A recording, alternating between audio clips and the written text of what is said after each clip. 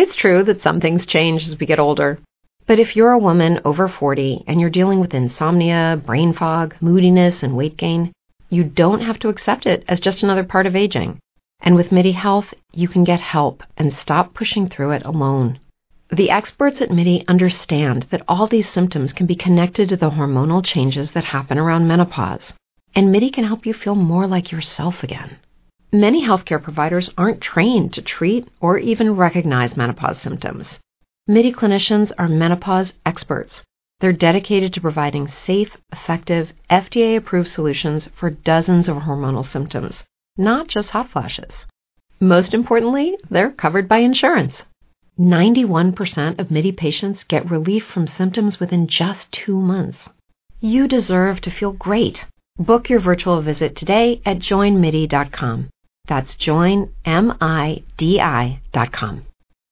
Amplify your career through training and development solutions specifically designed for federal government professionals. From courses to help you attain or retain certification, to individualized coaching services, to programs that hone your leadership skills and business acumen, Management Concepts optimizes your professional development. Online, in person, individually, or groups, it's training that's measurably better. Learn more at managementconcepts.com. That's managementconcepts.com. Blog Talk Radio.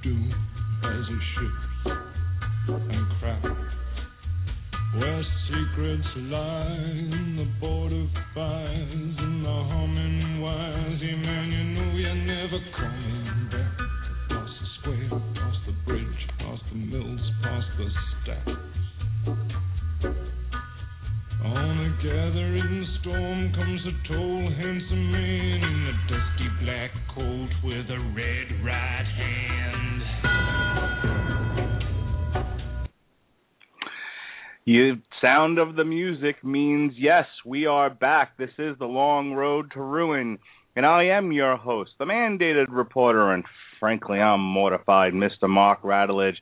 And Red Right Hand means this is it. This is the glorious conclusion of the Scream franchise podcast. Part 2. We will look tonight at Scream 3 and Scream 4, otherwise known as Stab 7. We'll explain what that means in just a little bit. But, obviously, this is not a solo podcast. I bring on everybody. I got a co-host. I got people calling me all hours of the night saying, hey, boss, let me get in on this thing. So, let's bring out my glorious co-host and the guest to discuss the horror franchise that was Scream. Ladies and gentlemen, he is the ringmaster of Music's 3 R's on 411, my good buddy, Mr. Sean Comer. How do you do? David Arquette deserves to be let off the hook for his WCW championship reign. He was adamantly opposed to it from the time that Vince Russo, El Satan himself, proposed it. And in fact, he gave every cent of money that he was paid for it to the collective families of Owen Hart, Brian Pillman, and Darren Drozdov. So, well, that was one of the knives that was twisted in the back of WCW. Unfortunately, I shall not be screaming voodoo curses every time his name is brought up on this show. Were you flamed in the last 2 weeks about your issues with former WCW heavyweight champion David Arquette, or did you have a come to Jesus moment? What's going on here? Flamed? No, it's just that in the course of getting ready for this particular show, I felt the need, since I was a little bit off my game last time, to go back and kind of break one of my rules and go actually read/watch some other critiques of it. And, of course, one of the ones that I watched, as I mentioned before this show, was Welshie's excellent 8-part Scream retrospective. Might be 9 if you count the intro. No, it's 8. Yeah. His 8-part Scream retrospective from over at That Guy with the Glasses. He pointed it out during his Scream 3 recap. And I realized, you know what? He's still an absolutely horrifyingly bad actor who kind of works only in very, very specific characters. But he deserves to be let off the hook for actually being a decent human being about that. And it's not like he was actually humping Vince Russo's leg to get the big gold belt put on him. So, in that sense, in all fairness, yes, I am hereby more or less letting Fuck-a-Duck off the hook for that. I think it's David Arquette that gave us Dean Ambrose. That's my personal opinion. If not for David Arquette, we would not have Dean Ambrose today in the WWE. Believe in the Shield, Sean. Now I have to hear why. How do you figure? I have to hear the explanation of this. Because Ozzy once snorted a line of ants. And having said that, here's our guest. No, Saban once suplexed a train. That doesn't get you off the hook. No. In what sense is David Arquette responsible for Dean Ambrose? Our guest at this time, he was with us on the first podcast, and he's back again. He's our horror expert, host of Everyone Loves a Villain, and author of Locked in a Guillotine on 401's MMA Zone. The villainous one, Mr. Robert Winfree. How do you do? I was doing okay. Then I had to rewatch Screams 3 and 4 in preparation for this, and that just brought me down. All right. We've wasted enough time, and I've pulled on Sean's silly string a little too much over the last 20 minutes. So let's get into this. Scream 3 and Scream 4. I'm going to start off with a rhetorical question, but it's a question I want to come back to at the end of the podcast, and that is simply this. Scream 3 and Scream 4. Would you call these, in fact, horror movies? They're certainly categorized that way, and I think if you're looking for an easy label, just to put them somewhere in the video store on the shelf, sure, they fit nicely into the horror genre. But if you really look at it, if you peel back the layers and you examine these movies as we are going to do tonight, are, in fact, Scream 3 and Scream 4 horror movies? Let's get into Scream 3. When we last left Sydney, she was in college, and Billy's mother hatched a plot to kill her and all of her friends for causing the death of her beloved son. And as we all know, this all started with Sydney's mom having been a loose woman and breaking up the marriage between Billy's mom and Billy's father. So it all stems from that. We get to Scream 3, and we talked a little bit about this in the first podcast, just sort of as a side note. It's a movie within a movie. So the plot of this thing is that since the incidents at Woodsboro, there have been a series of movies based on those quote-unquote real-life murders, and those become the Stab movies. And the Stab movies are sort of a mock reflection of the Scream movies. And they're filming a Stab movie at the onset of Scream 3. And that's where our movie takes place. Sydney has gone into hiding, fearful that Ghostface, in whatever form Ghostface takes shape, will come after her again. So she has gone into hiding. She has a job where she doesn't actually have to deal with people in real life. She's like a crisis counselor. Dewey has become a consultant for the Stab movies, and I forget, Gail. Gail's character is somewhere in Hollywood still doing trash reporting. And that's where we meet our characters. Just real quick to kind of get into this, when we can start talking about the different issues with this movie. The whole thing is set up over the filming of Stab, and we have actors, we have a director, we have a producer, and we have this idea about this is the conclusion of the Scream trilogy, which is partially, I think, what I got stuck on, especially when we get to Scream 4, but I don't want to get too far ahead of myself. What's introduced as motivation for this movie is the idea of Sidney's mom. So Sidney's mom, whenever a murder takes place by Ghostface, they start finding pictures of Maureen Prescott, and there's a mystery that unfolds that Gail is in hot pursuit of that ultimately leads to Ghostface's motivation for wanting to kill Sidney, and it all goes back to her mother. And I'm going to stop there because, we're going to talk about bits and pieces of this. But, Sean, now that we've kind of laid out the plot of this thing and where it's all going, why don't you tell me what some of your thoughts about Scream 3 were?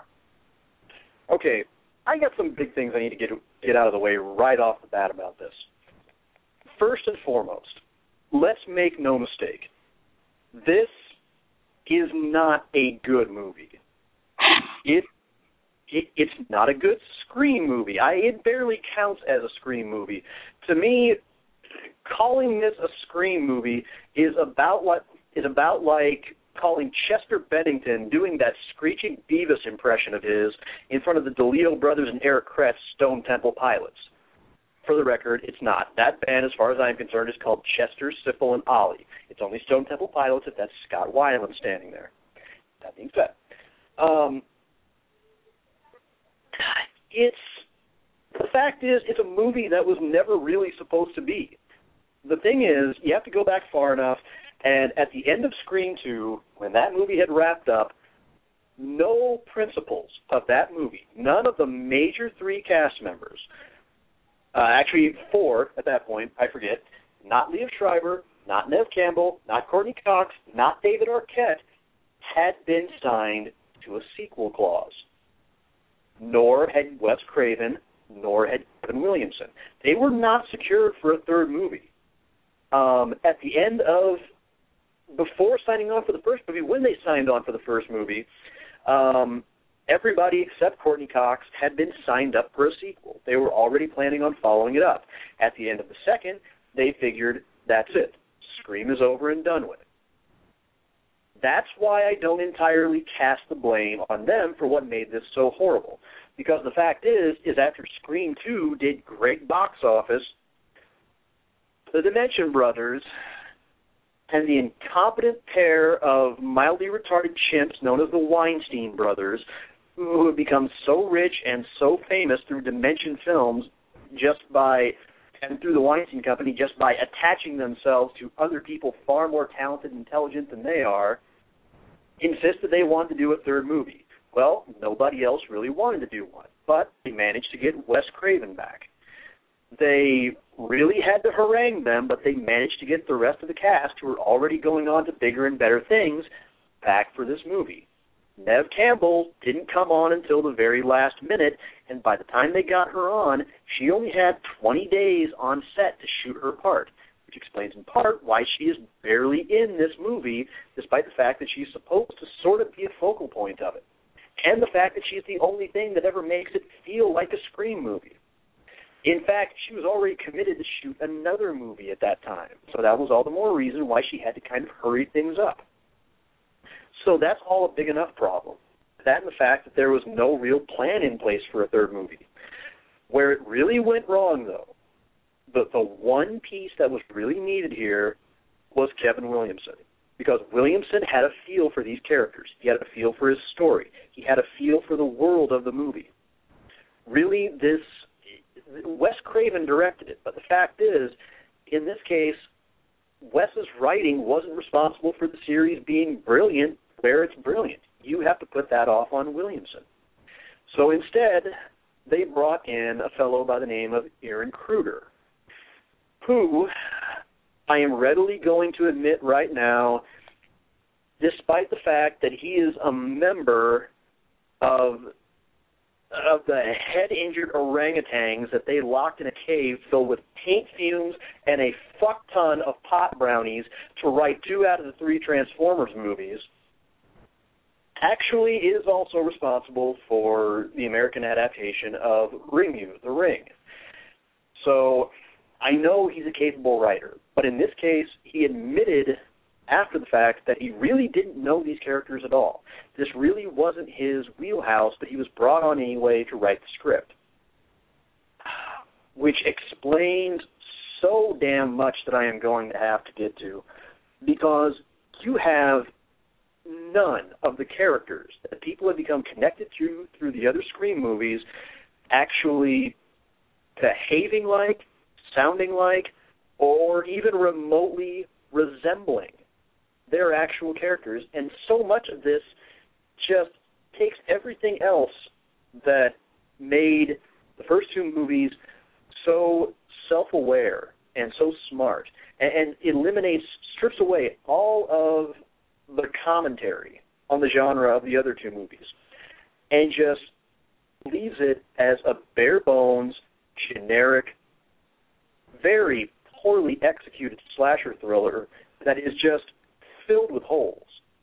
And it's very clear by this that when it comes to this series, Wes Craven trying to do this entirely without Kevin Williams, that's like the time Jim Steinman tried to do an album without Meatloaf. It's like, well, to continue with the comparison, the other 3 Force of Stone Temple Pilots going and trying to make music without Scott Weiland. It just doesn't work. The magic isn't entirely there. And that's not to say that Wes Craven is an incapable writer. Obviously he is. He's also a very capable director, obviously. It's just that in this case, everything came together such that he was directing, and effectively directing, perfectly directing, in fact, the characters that Williamson wrote, Williamson conceived, Williamson understood. Williamson really got the rules, so to speak, to overuse the phrase that's used so often in this franchise, of this universe. And there are only fleeting moments in the movie where it kind of comes back. I want to actually vehemently disagree with one of the statements that you made, because the rest of it's fine. I think you're making valid points. But you're talking about characters. There's really only 3 that have survived from each of these movies. Your 3 core characters, Gail, Dewey, and Sidney, are not behaving, and I'm not counting Ghostface, are behaving not like themselves. What was that? I mean, Cotton is here briefly, so well, I mean, I'm not going to count him either. But your 3 mains, the 3 characters of which this whole franchise rests upon, are those 3. And your comment was they're not written acting as themselves, and I really take issue with that. But I want to get Robert in here. Robert, you share some of Sean's concerns about Scream 3, about it not being a good movie. So we can kind of get around to some of the discussion here. May I point just this one thing out real quick? Yep. Just one more thing I kind of want to add to the whole importance of Kevin Williamson here. The fact is, at the time when this was being made, Williamson in particular, he had 2 other projects that were really tying his time up. And those would be, obviously, the fact that he was involved with Dawson's Creek and the fact that he was off making his directorial debut with Teaching Mrs. Tingle. In my opinion, and I'm going to keep this as brief as I can, in my opinion, the smart thing that the Weinsteins could have and probably should have done was either A, just put the whole project on pause until he was freed up to come and work on the script. Amplify your career through training and development solutions specifically designed for federal government professionals. From courses to help you attain or retain certification, to individualized coaching services, to programs that hone your leadership skills and business acumen, Management Concepts optimizes your professional development. Online, in person, individually, or groups, it's training that's measurably better. Learn more at managementconcepts.com. That's managementconcepts.com. Join us today during the Jeep Celebration event. Right now, get 20% below MSRP for an average of $15,178 under MSRP on the purchase of a 2023 Jeep Grand Cherokee Overland 4xE or Summit 4xE. Not compatible with lease offers or with any other consumer incentive offers. $15,178 average based on 20% below average MSRP from all 2023 Grand Cherokee Overland 4xE and Summit 4xE models in dealer stock. Residency restrictions apply. Take retail delivery from dealer stock by 4/1. Jeep is a registered trademark. Or B, just scrap the whole thing together and just call Scream 2 a perfectly good place to leave off the whole franchise. Because it was never planned to be in 3 parts. Never at all. And it would have worked just fine where they left it. But as it stands, truth being stranger than fiction, we ended up getting a 4th movie that kind of mostly brought the whole franchise back roughly to the point of quality of Scream 2. So, okay. Again, Robert, kind of 50 to 100 words there on some of the issues that, if you want to add anything to what Sean said, or, if you have any issues, go ahead. Oh, I do have an abundance of issues. I have a separate abundance of issues with this film. I think he did kind of point out that these characters don't feel necessarily like themselves, and that's a very relevant point with a few of them especially. It just doesn't kind of make, there's just some logic gaps, especially with Gale. There was a couple of sequences within this movie where whoever the hell they got to shadow her, Parker Posey. Yes, thank you. And Parker Posey is very much the screaming, flailing damsel in distress. And instead of Gale, there are a couple of sequences in there where I wanted Gale to punch her in the face. Again, she does in the movie, but do the Cher thing, slap her and say, snap out of it. There's one sequence at the end in the house where they look over a railing and I forget who died down there, but someone's dead in the house. They look down there, then they look at each other and then scream in unison. I just thought, you know what? No. That is not Gale Weathers. Right. Okay, I'll give you that one, because I have a lot of things I want to respond to here, but I'll give you that. That was a jarring scene that took me out of the movie, and I'm like, hey, wait a minute. She doesn't scream like that. Gale isn't necessarily... She can be scared in sequences. She can scream at things that are horrifying, but she's not a helpless bimbo. If we're in the horror world, there are the helpless bimbos. Robert, we love them, but Gale's not one of them. And for her to behave like that is just completely out of character. That was one of the things. I would have to disagree with him a little bit on Sidney. I think the issues with Dewey are just David Arquette being David Arquette. Okay. Let me respond to both of you. Give me a couple of minutes here to kind of piece this together. The least offensive, but then we're talking about you're working with the least amount of material is Sidney. And I'm going to get more into this when we get to Scream 4. But because there's a line in Scream 4 about Sidney the character that I think is dead on. In how she's written. But when you look may I guess? You don't do anything, you just survive? That's where I was going. The problem with Sidney is when you look at the hero's arc, the classic Luke Skywalker kind of a character, here, the hero obviously has things they have to get through, hurdles they have to get over, and at the end of the movie, the hero should have changed in some way, evolved in grown. Even Into Darkness, Kirk, for as bad as that movie was at times, at least got to the same point he got in the first movie, but that's a whole other discussion. The point of it is he was different from the beginning of the film than he was at the end. My problem with Sydney, and this is why I disagree that she's written acting differently than she has in any other movie, is nope, she's the same fucking note for 4 movies. She's surviving. She's just she's the juggernaut, and nothing can stop her. And she's the unwilling victim. This killers keep coming after her, and she doesn't want to be the center of attention, which is a major focal point of 4. She doesn't want all of this attention. She certainly doesn't want to die, and yet she's forced into these positions, and she gets through it. The problem is we don't know anything more about her than we did in any one of these movies. And to focus strictly on 3 for a moment, the only thing that's different about her in that movie is she is at the beginning of it, she has completely given up on trying to live a normal life, and she's in hiding. And the one thing I'll give credit for is, and if there had not been a Scream 4, I actually would have appreciated this more, is that at least her story ends where she's had some degree of a triumph. She leaves the door open at the end of the movie, saying, I'm no longer being pursued by crazy murderers. Okay, that's at least some change.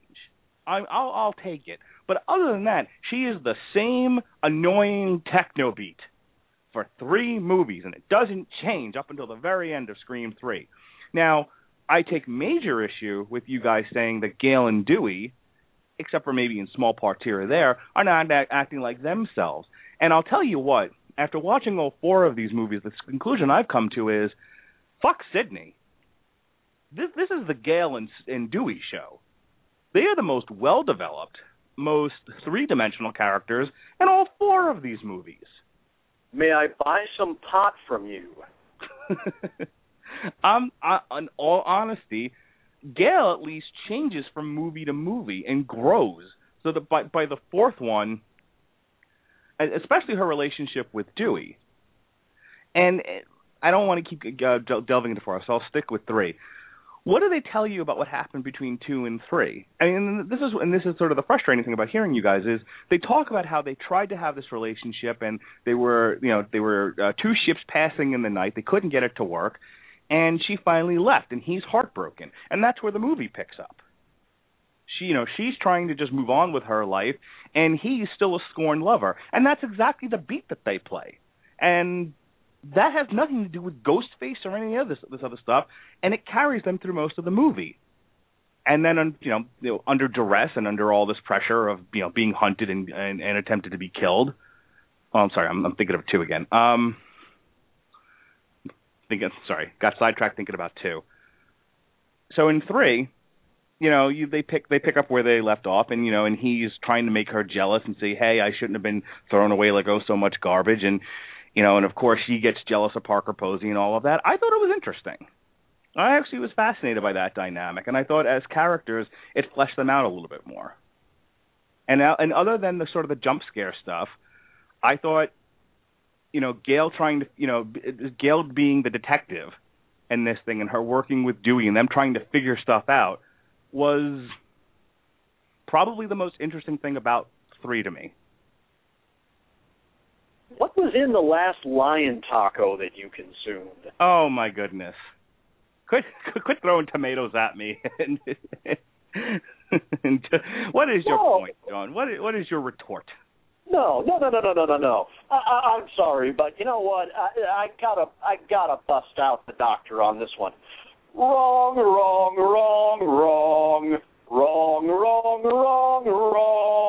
You're Hang on. wrong. Before you tell me why I'm wrong, I just want to, Robert, are you with Sean here, or do you see where I'm coming from? I see where you're coming from. I think Sean is more accurate than you are. You don't even know why he's accurate yet. I'm just, Go ahead, Sean. Why do you feel like these characters are 2-dimensional and flat and not changing at all, and you don't see what I see, where they're the most fleshed out characters of the whole damn series? You're wrong. Yes, sir. You will not cut off my song. No, you know what? In Dewey's case, I will not say so much that they changed the character itself. It's that he is crammed down our throats through most of the movie. He becomes a big focal point of the damn movie. He's trying to prove himself. He's been trying to prove himself since the first movie. He's the cop that everyone thinks is a goof, and he is constantly trying to prove his worth to people. And these Ghostface killings keep giving him the opportunity to do so. Yes, I know, but David Arquette fails at trying to carry the rest of the movie. It's not. He just doesn't do it well. He never should be tasked with carrying a movie, ever. But I think that's because he's outshined by Courtney Cox, who does a better job of it. No, he's just... Jesus, fit, man! Cthulhu with cupcakes. Did we watch the same movie? No. What made Courtney Cox interesting throughout the first two movies was the fact that she was not a scream queen. It was the fact that she had an edge, a hard nose, an ability to take her lumps and largely take care of herself. In this movie, she is reduced to Courtney Cox playing Monica Geller doing an impression of Gale Weathers. I don't think that's fair. No, I think that's totally fair, because half the time in this movie when she's in peril, as opposed to previous movies, whereas she would largely get out of the scrape some way or another on her own, she and Nev, when she was able to be in the movie based on her limited shooting schedule, as I pointed out, which also kind of limits how much you can really develop her as a character, spend most of the time shrieking and running to Dewey's side. Oh, and that's not true. There's a handful of scenes when she does that. She spends the rest of the time being a dogged detective. She's practically Batman.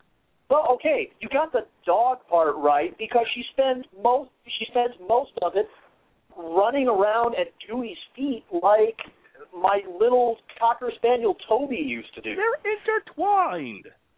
No, you know what? And there's a difference between being intertwined and being desperate for attention. Yes. Which is more what comes off in this one.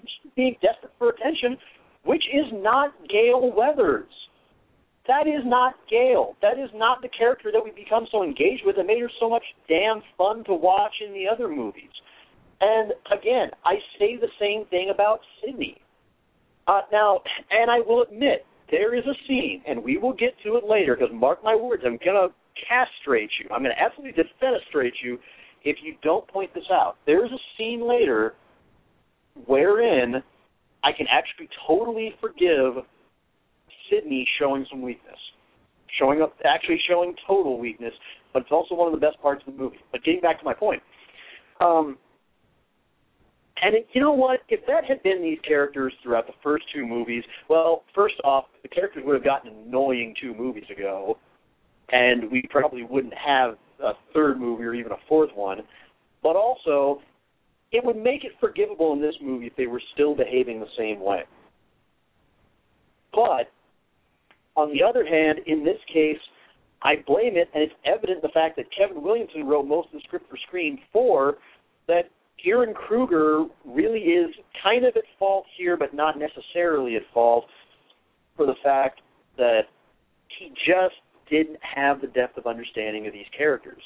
And that's why Gale is much less engaging, Sydney is much less engaging, and you've got a character in Dewey that is thrust into a role that clearly, the way the movie plays out, demonstrates he was never meant to play. He was never meant to play that at all. He was meant to be a side character. So, but don't you? No. Well, I know the answer to this, so this is almost rhetorical. But don't you feel like that's what makes Dewey, I think, an engaging character, is that he's written as out of his depth, but in peril, and one of the and in a position of leadership. He was a deputy. He was a deputy coming to Sidney's aid, and in this one, he's a former deputy, but at least he's had gone through this now twice, and he's somewhat of a field expert. Oh, okay. You know what? When you limit his screen time and you limit how much of the story is actually focused on him, yeah, he does work in that element. But the problem is, here you are pairing Gale and Dewey up with side characters that are never actually developed as characters. There is nothing to really distinguish one of the other characters. By that I mean the other producers and directors and cast members of the Stab movie that's being shot. They're never developed as anything more than cannon fodder. Oh, no, that I completely agree with you. Look, I think the point that I'm getting at, Sean, is that Scream 3, especially out of all four of them, is a movie that's really centered around Gale and Dewey.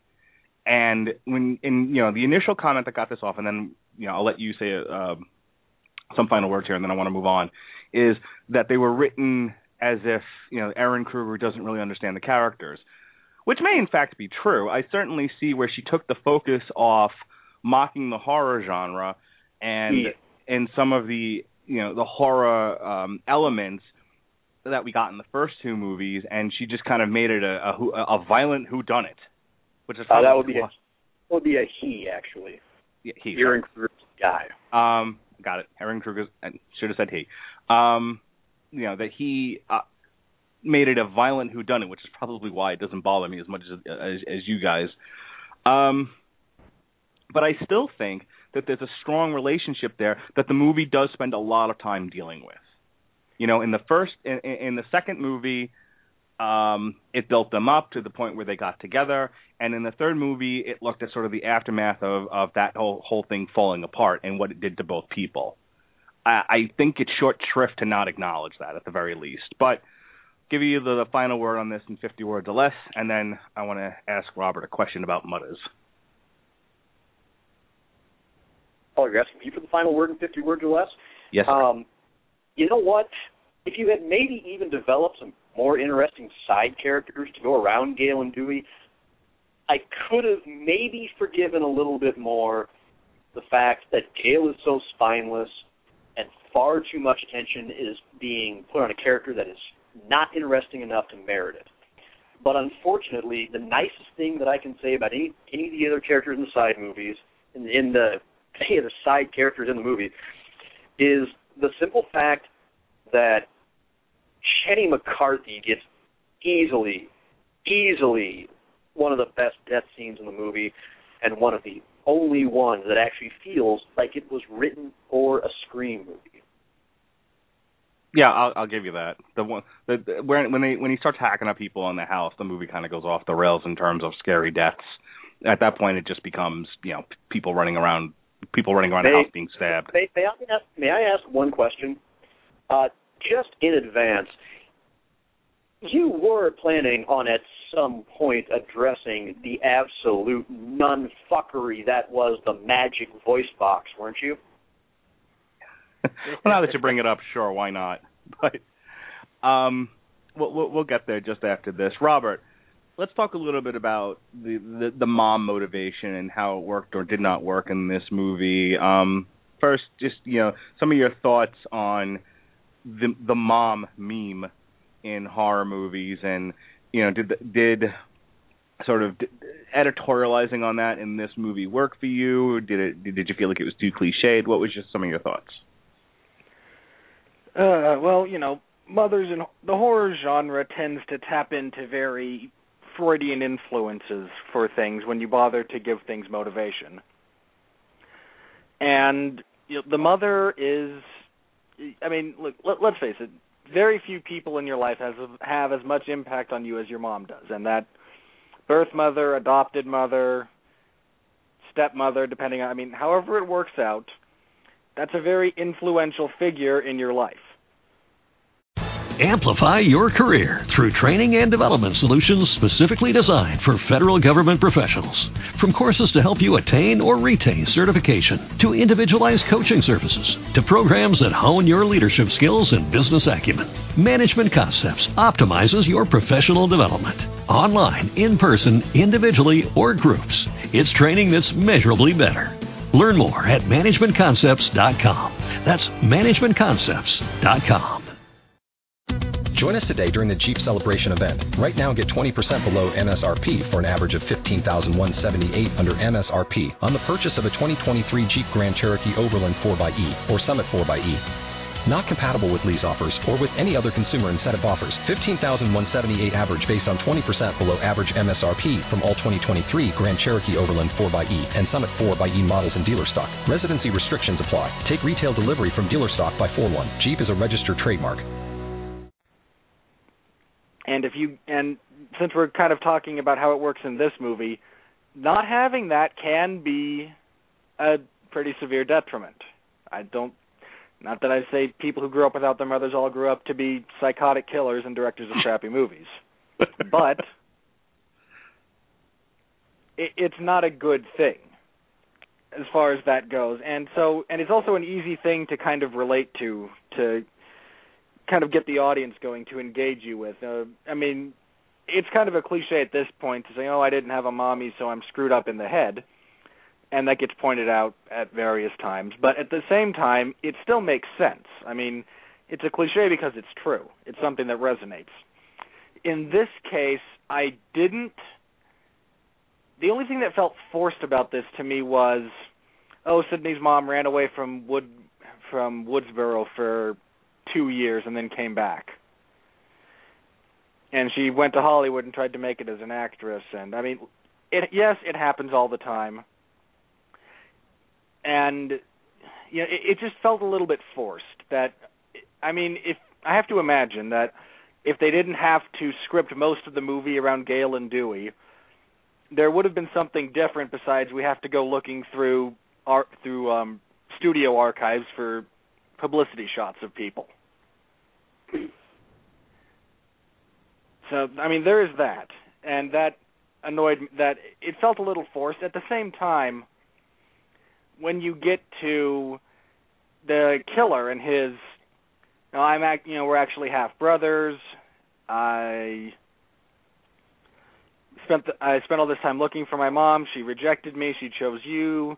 That's a very relatable type of scenario. It does happen in real life. It sucks, but it does. And so it makes sense to me for that. It kind of works on that level, but it just, from a pure storytelling perspective, I didn't mind going back to the mom, going back to some of her issues coming back to further haunt Sydney. I don't hate that. I just don't like the way it was executed. I would agree with you. I felt like it was a fine way to set up this third movie.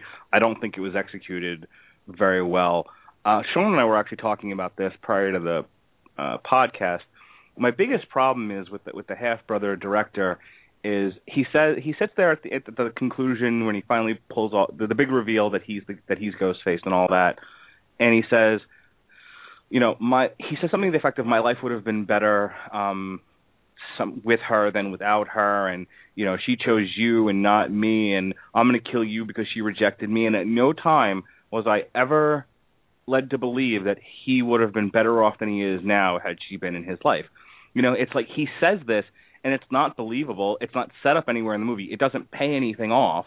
He's just like, that's his crazy belief. And it's like, wait a minute, weren't you a famous director? They've established this is not, I thought they established at the onset of the movie this was not his first movie that he was directing. And certainly I would put director of any movie, including Stab, as being successful than, say, the guy who brings catering. So, I'm looking at this, and granted, he wasn't supposed to be a sympathetic villain, but I don't even believe in that sense, I don't believe in his motivation. I was like, I'm not buying this at all. I'm completely taken out of the movie. And the only thing that even saves that scene for me is Sidney going, "Oh, for Christ's sakes, I've heard this before. Take some responsibility for your own life." But his own life wasn't even that bad.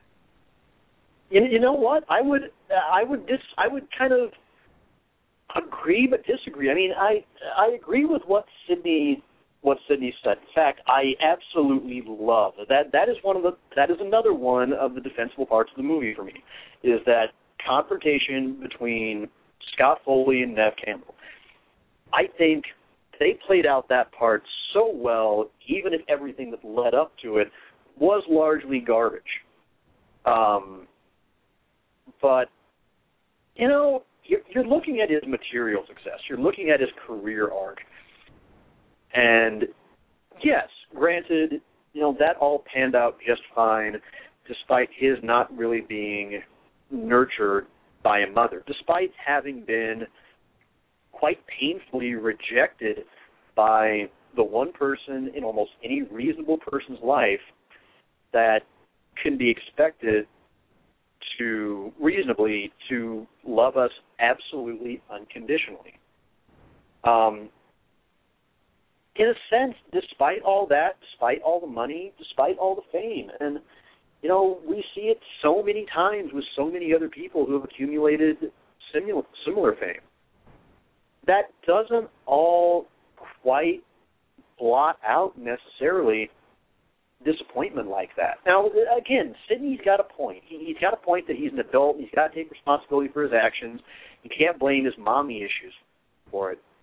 But I can totally buy how that would leave somebody that resentful to look at it and see that he himself had been rejected and had to kind of grow up without her, without ever knowing her. I buy the resentment. I don't buy the "I would have been more successful" stuff, and now you have to die.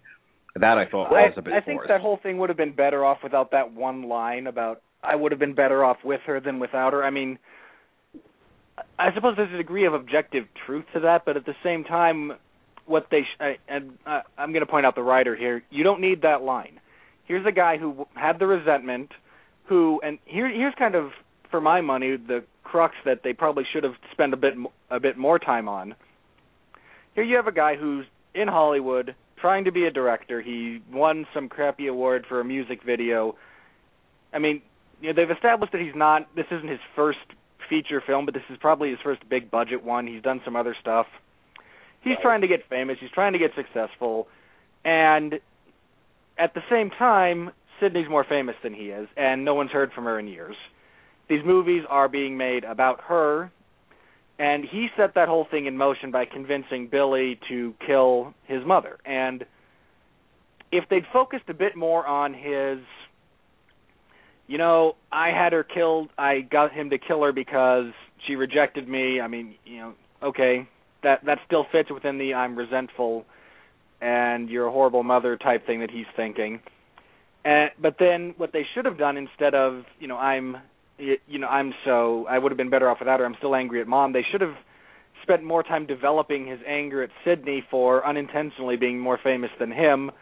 And he's the famous director, but he's still stuck dealing with his baby half-sister's life as his material. I agree. In fact, if I wish what we had gotten with that scene was essentially, I had Billy kill your mother because you deserve to be motherless too, and now you know how it feels. Yeah, that would have been better. And I think had that, period, we're done, good enough. I'm with you, fine, I'm fine with this. If they wanted to take it a little bit further, and I think he does say this, he was like, I never thought that, killing your mother would suddenly launch you as a, Kardashian, celebrity with absolutely no redeemable talent. So, and now, and ever since, and because you've eclipsed me having no redeemable talent, I set up this recent slew of killings so that I could get my hands on you. Okay, that too would have been sufficient, and I think he touches on it, like you said, Robert, but they don't really express that fully, and instead he just spends all of this time bemoaning the fact that that his mother didn't stay in Hollywood. That seems to be his biggest gripe. Yeah, it's just a poor. I think that sequence there, in terms of his dialogue and his exposition of his motivations, could have been written better. I'm with Sean completely about the whole sequence being acted well and shot very well, but it's just some of the dialogue there needed to be changed. You just needed to look at the motivations of the character a little bit differently than what he decided to express. And the other thing he mentioned was, when he's doing that, is, I'm a director. Even then I was directing. I was making a movie, and then, I didn't realize that Billy and Stu were going to make their own, and it was going to be better than mine, and now I have to come in and take credit where credit's due.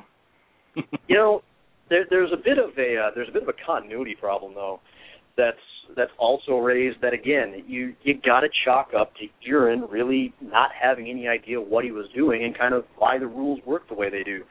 And that is the fact that you'll notice that this is the only one of the movies that has only one Ghostface killer.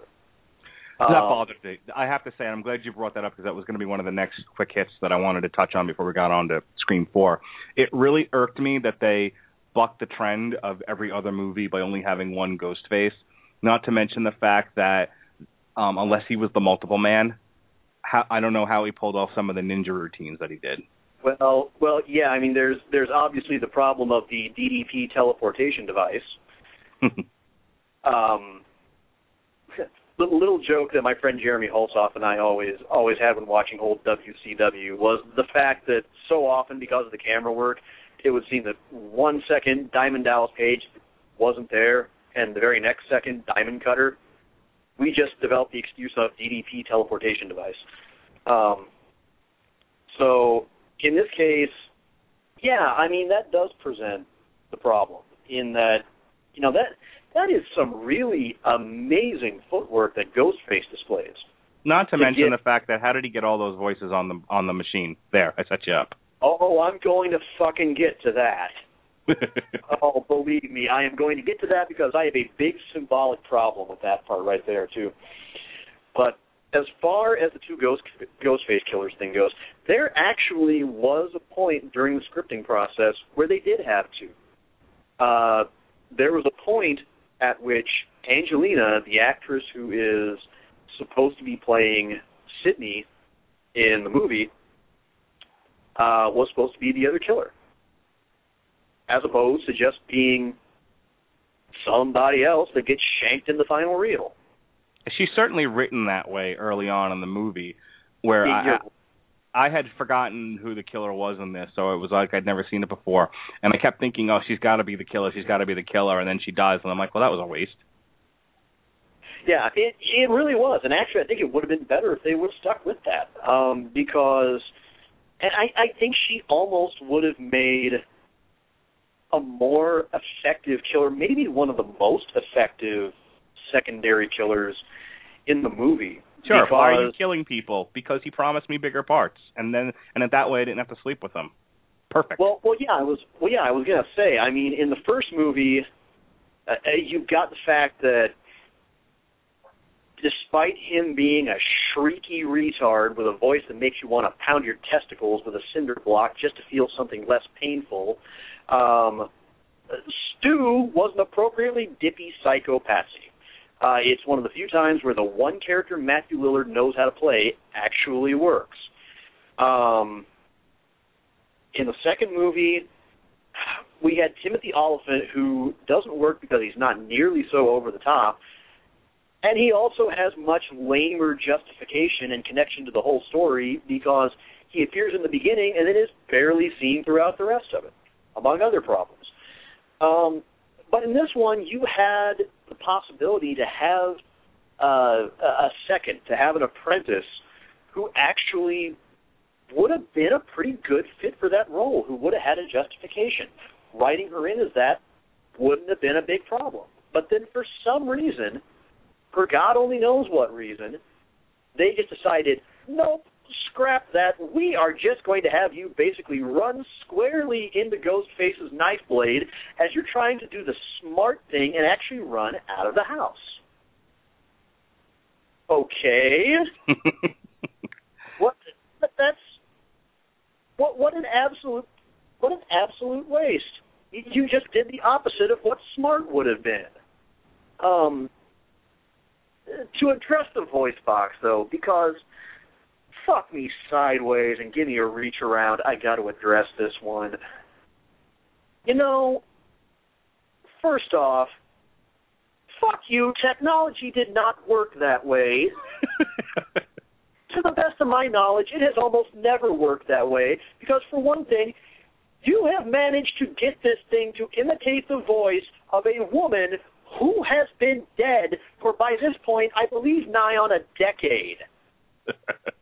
of whom I can't fathom how in the world you had even a voice clip that you could have copied to scan into this thing, assuming you were even doing that. And also, she made movies. He probably had access to the sound clips from the movies that she was in. Okay, but again, you also have the problem that this technology was not present at this point. This was before 2000, because I believe I was still living in South Dakota when this shit came out. No. Does not work, for one thing.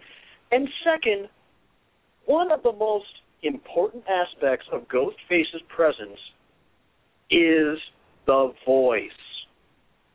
It is one of the very most important things. And it's just the biggest way that he's misused in this entire movie. Because for one thing, he's shown far too often. He's in so much footage of the movie that it takes away from the impact of his reveals that was present in the other two movies, especially the first one. Part of the fun of Ghostface was his entrances, was the way he would appear, was the way he would stalk people. And that included, again, the scary phone calls with that voice, with the dialogue. There's none of the arrogance, none of the intimidation that made him so much fun to watch, that made him such a joyful part of the other movies. Well, to your earlier point, Sean, I think this is your most solid evidence that Kruger doesn't really understand the franchise. No.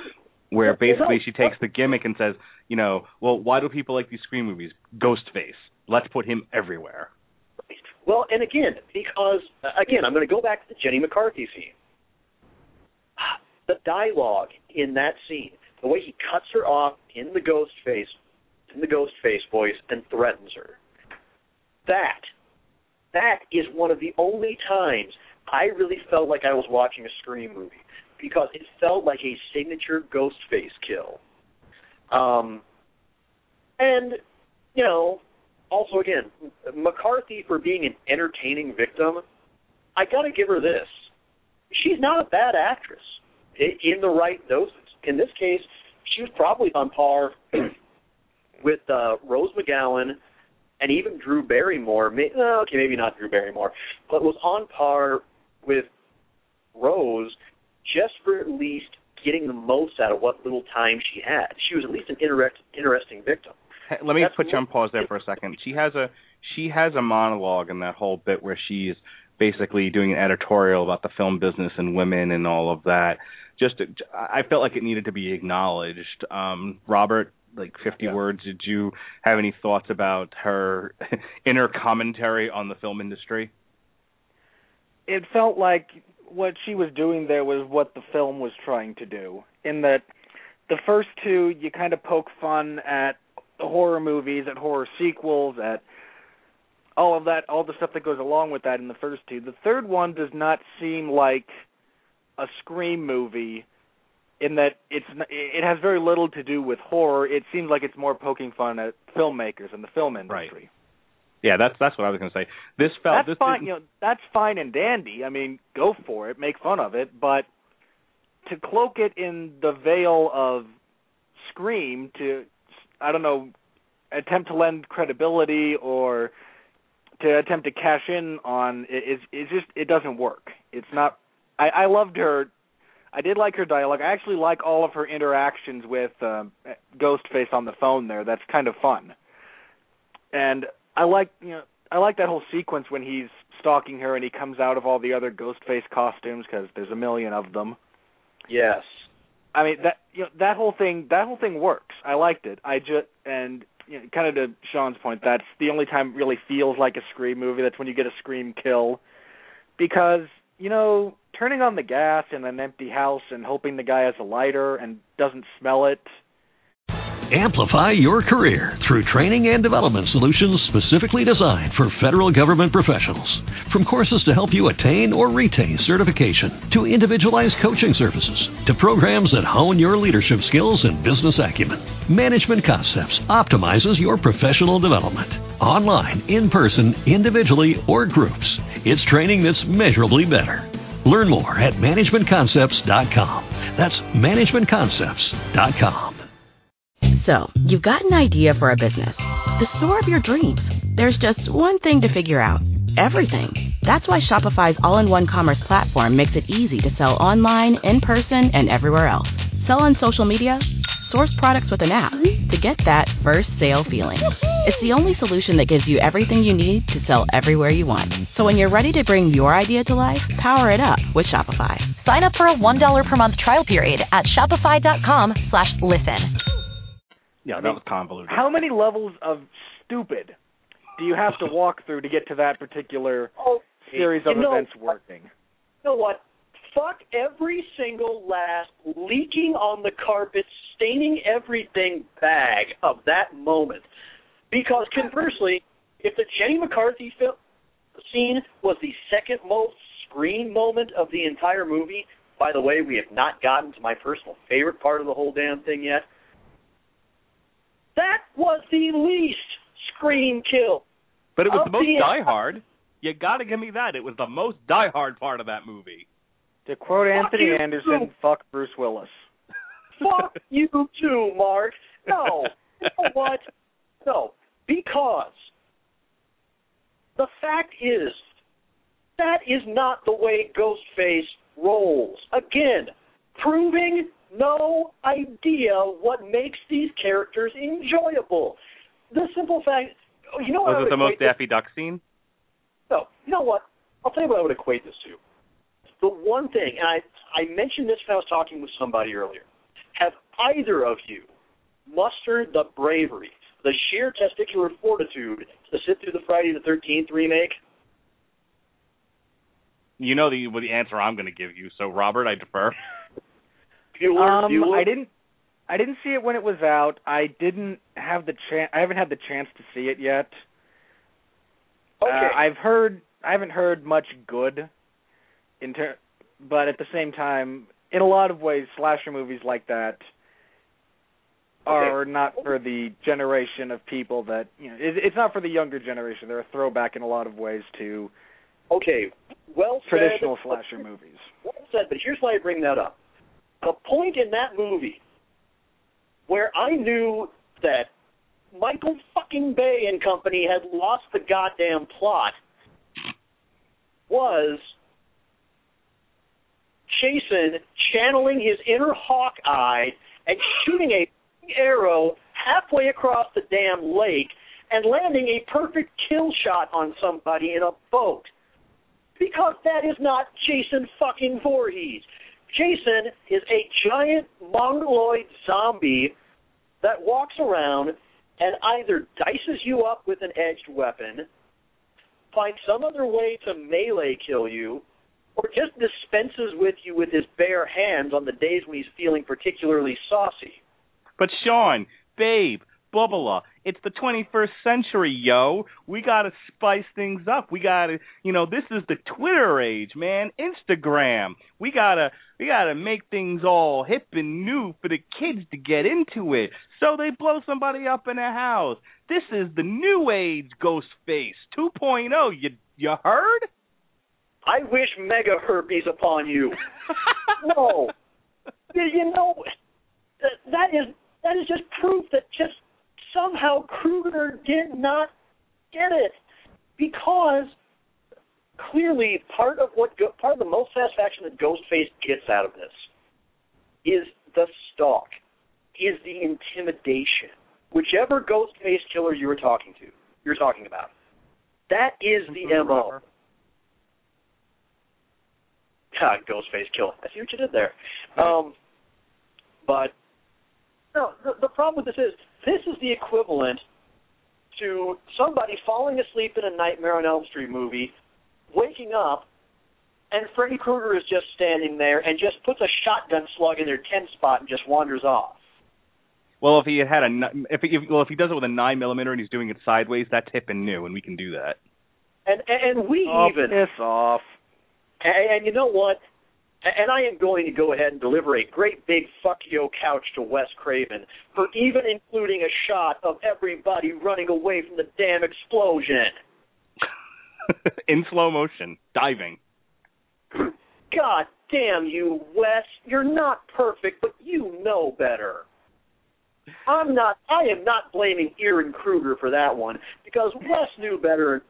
Wes knew well enough to be able to look at that and say, in my movie, not just no, hell no. Nice try. In the interest of time, get to your conclusion, please. Talk about your favorite part, Sean. Let's go to the positive. Your favorite part. Okay, my favorite part of the movie, the part when Sidney wanders onto the house set. Okay, yeah. You want to talk about a moment of showing actual character? The complete breakdown that she has as she wanders around and actually, for a few instants, manages to forget that she's even on a movie set. Let me stop you right there for a second. That scene, you're absolutely right, is the best scene in the movie in the movie up until the very end. And handled slightly differently, it would have been hands down the best scene in the movie. I'm going to let you finish your point, but I wanted to say this. They handle her having this mental breakdown and do a little shaky cam, do a little, silhouette around the edges, make it seem like she's actually having a nervous breakdown in the house, and then do the bit with the mom, but it's an illusion, not fucking Ghostface playing around with his voice box. That scene is pitch perfect. Unfortunately, it got silly right at the very end because of that. Well, absolutely. And the other person you got to give a lot of credit to for that is, and really what it reminds me of the scene in Wes Craven's New Nightmare, where Heather Langenkamp finally agrees to play Nancy one more time, to finally draw Freddy out fully. And she finds herself walking up to the Nightmare on Elm Street house. That's what it reminds me of, and I don't think that's a coincidence.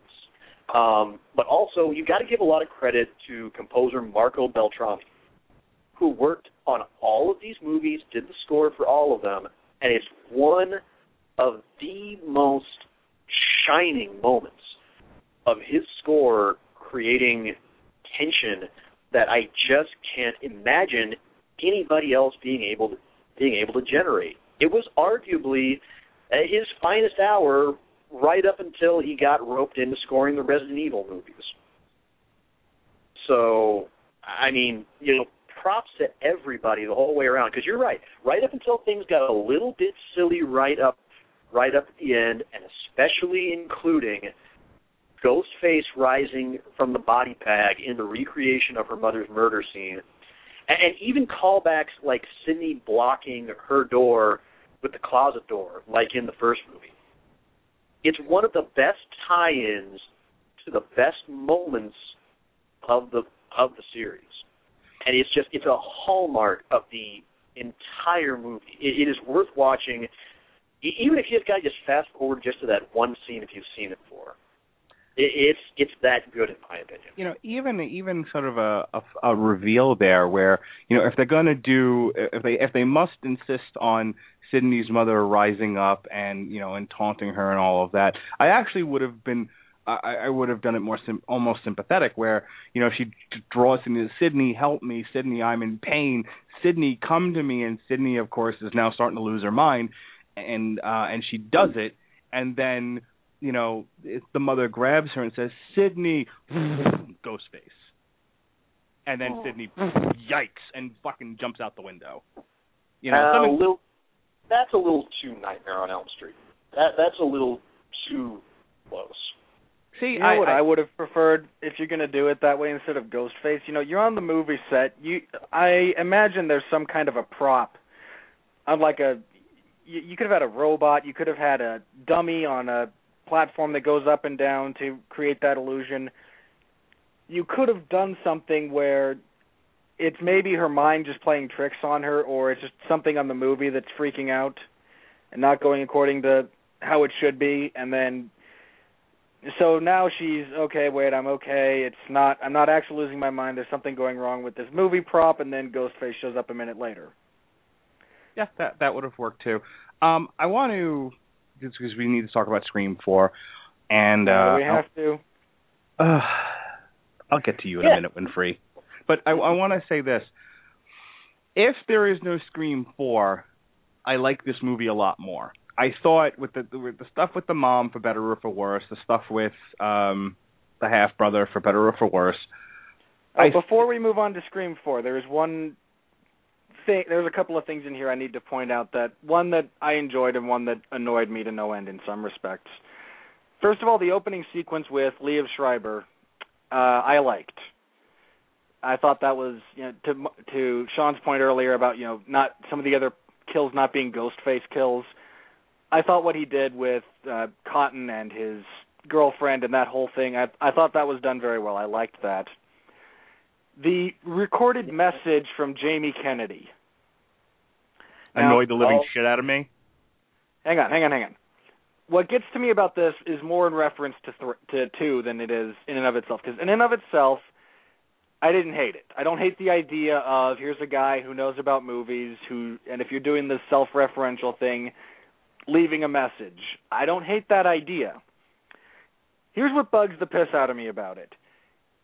He recorded this before he died in Scream 2. Now, his death sequence in Scream 2, he and Dewey are talking about horror movie sequels and rules and whatnot that could potentially help him catch the killer because of the same rules that were going along in Scream 1. And Randy provides fuck all for knowledge. He's a useless waste of space. He does nothing and then talks to the killer and dies in the van. I mean, that's the sum of that sequence. You go to the movie expert for knowledge, he provides nothing, then he dies. Apparently, at some point before that happened, he was able to expound fairly eloquently on trilogies, which, I'm sorry, you're asking me to swallow something that makes no sense within the context. If he'd been able if he was useful discussing the sequel, if that sequence had been done better and he was able to provide some meaningful insight in one way or another, then okay, it makes sense that he might be prepared for a trilogy, or he might have thought that far ahead. When you're able to say, in a trilogy, there's no rules, if you find yourself mired in backstory exposition as opposed to just more bodies, you might be dealing with this. If you're able to look that far ahead, you could have helped Dewey figure out that there are rules in a sequel. You moron. I'm sorry, that really got under my skin because it made no sense. So I've ranted about that for as much as I'm going to. That pissed me off. Thank you, Robert. That was enjoyable. But the movie ends with Sidney gets together with the cop. Gail and Dewey. Why? One more thing, because I have to mention that one of my things about the Scream movies, especially in 2, 3, and 4, is watching the actors playing the characters die, because there are some actors that I don't like. So watching them die is enjoyable for me. Patrick Warburton died. I'm happy. He was on the screen far too long before he died, but he died. What? I like Patrick Warburton. So do I. I have no idea. Robert also His doesn't career like Uriah peaked when he was the live-action version of The Tick. Everything else is downhill. Okay, he's awesome he's awesome as Joe on Family Guy, and I'm still annoyed that the Rules of Engagement was canceled. Get on with your point. Rules of Engagement sucks. You suck. Get on with your point. How could they not kill Patrick Dempsey? You killed everyone else. Kill Patrick Dempsey. Oh, goodness. Look, Patrick Dempsey has never been in a decent movie. Ever. Okay, but he wasn't playing Patrick Dempsey. He was playing the detective that has a thing for Sidney, and ultimately, for at least a time, after she's been scarred and chased by murderers, she gives her heart to... See, this is why you guys are going to suck when it comes to Twilight, because you don't know romance. This man... Look, Patrick Dempsey can only play Patrick Dempsey. She gives him her heart. And where is he in the fourth one? Well, that's a whole other story if we can ever get there. Patrick Dempsey couldn't make up his mind how he wanted to play the damn character. And I will also point out that Patrick Warburton was excellent in The Emperor's New Groove. I'm not counting voice work for this. His voice work is fine. His voice work is very fine. I enjoy that. Long as we're clear on that. Okay. Here's the thing, and I'm going to link. Jay and Silent Bob have a cameo. Yes, they do. You want to know your movie sucks? Kevin Smith appears in it. So Robert won't be joining us on any further long roads from the ruin. Sorry, I don't like Jay and Silent Bob. I don't like Kevin Smith. If they were going to be there for a cameo, they could have been there and wound up as bodies, and I could have at least lived vicariously through the death of Kevin Smith. Fuck you. Yeah, what he said. Look, to link Patrick Dempsey to my 87th attempt to move on from Scream 3 to Scream 4. Okay. I got that off my chest. Scream 4. I'm good. We'll come back next week for more therapy session. Here's the thing. Throughout the first two movies and most of this one, Sidney has trusted and has been paid and has paid for that trust in blood, and she no longer trusts. And then finally, and the whole thing with Sean's comment, well, how he doesn't seem to know how he's going to play this character. Look, almost every character in this until they die is written as if they could or could not be the killer. That sort of adds to the mystery element of it. You can argue that it was not very well done, but that was the purpose of it. And so that's where Patrick Dempsey's performance is a bit muddled. But I think he still did a fine enough job with the material that he was given. The character, God bless him, is somebody that Sidney has to learn to trust, and then that trust is nearly betrayed, and then it turns out that he wasn't the bad guy, and she ends up with him at the end of the movie, and she's able to finally live in the light again. It's a good enough to great conclusion to what should have been the Scream trilogy, and at that point they should have shut the book on this goddamn thing and moved on. Instead, because Hollywood, that's why, we get a fourth movie, and here's what I don't understand, and this is where we're going to begin this discussion. This thing keeps being referred to as a reboot. Now, I never saw Scream 4 up until this past weekend when I was preparing for the podcast. So I didn't even know there was a Scream 4 until we started doing the research for this. And I kept, it's a reboot. It was an attempt to reboot the franchise. Reboot. Okay, Star Trek was a reboot. Okay? That's got new actors playing old roles in somewhat of a new format. That's a reboot. Man of Steel, that's a reboot. The Dark Knight trilogy, those were reboots. This is not a Spider-Man. The Amazing Spider-Man, that was a reboot. This is not a fucking reboot, okay? This is the same damn characters coming home 10 years later.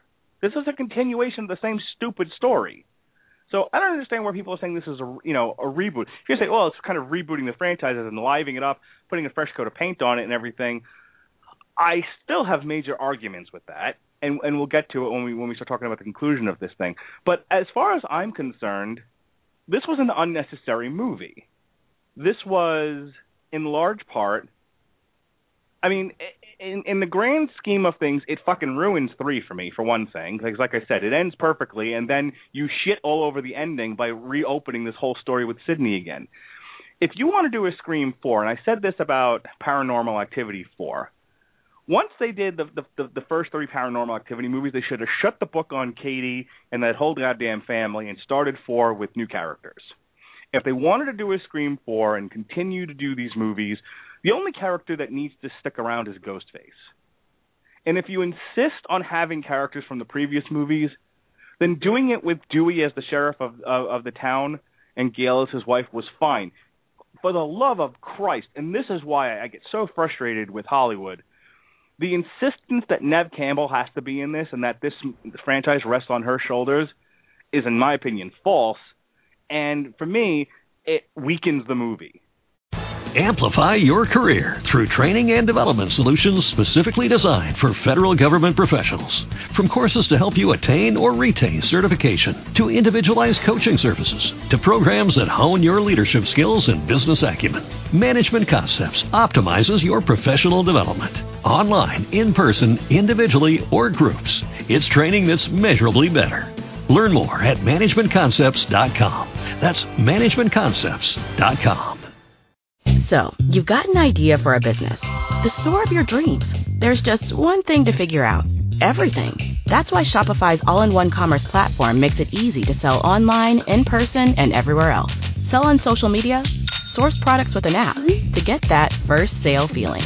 It's the only solution that gives you everything you need to sell everywhere you want. So when you're ready to bring your idea to life, power it up with Shopify. Sign up for a $1 per month trial period at shopify.com/listen. Not to mention the fact, and let me go ahead and just sort of walk through the plot of this thing really quick. It's 10 years later. Sydney has written a book about not being a victim. She's touring the book. It's the 10-year anniversary or whatever of the Woodsboro murders. So she comes home to do a signing and publicize her book. And the Woodsboro murders start all over again. New Ghostface and everything else. And so it literally mirrors the first movie in that, it's her cousin and her friends are your victims, potential victims, and the only new dynamic here is that the cousin is having to deal with the fact that she's got this famous cousin who's famous for having survived three attempts at murder, and how that has affected her family. And some of those scenes are actually pretty well done, I thought. In any case, that's kind of the movie. It's Ghostface running around killing a bunch of kids in this town, gunning for Sydney. And the only thing that, again, makes it any different than the first movie is that the Ghostface keeps reminding Sydney she ain't worth shit. And I agree. By this point, I agree with Ghostface. She has no other discernible skill other than she can survive being stabbed to death. Whoopity-doo. And then we get to the end of the movie, and as it turns out, not only is the cousin struggling with the idea that Sydney is famous for nothing, she's actually angry by it, and she's decided she's going to use that to make herself famous by being Ghostface. Voila, that's the movie. But let me say this, and then I'll bring you guys back in here. My issue with this is that as part of the franchise, I think it ruins the franchise. Standalone by itself, just measuring the movie in and of itself, I thought it was a new, fun look at the horror genre. I thought the multiple beginnings, as opposed, the ECW opening medley as a beginning, was fun and an entertaining way to start the movie and to kind of look at franchises and multiple sequels and all of that.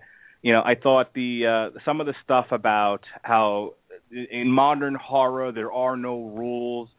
I thought that was interesting, but I thought that the best part of this for me was at the end when the cousin the Ghostface goes into this diatribe about she doesn't need friends, she only needs fans, and you don't have to have any talent anymore. All you have to have is fucked up shit happening to you. So Scream 4 for me was not a movie. It was an editorial. And it was a fun editorial to watch, but an editorial nonetheless. I'm going to go to Robert this time. You've heard kind of my breakdown of this thing and some of my issues with it. When we first started talking about Scream, you said, Jesus Christ, this thing goes off a cliff rather quickly.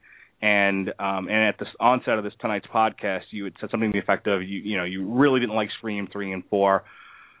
Give me your, in a nutshell, what was the worst thing about Scream 4 for you? Teenagers. Look, I hate to come off like the grumpy old man who goes out and measures his lawn every time the kids walk over it. I don't mean to be that way. Come on, give me one little get off my lawn. I actually had someone yell that at me once for a completely different reason, but... I feel like you met my property manager.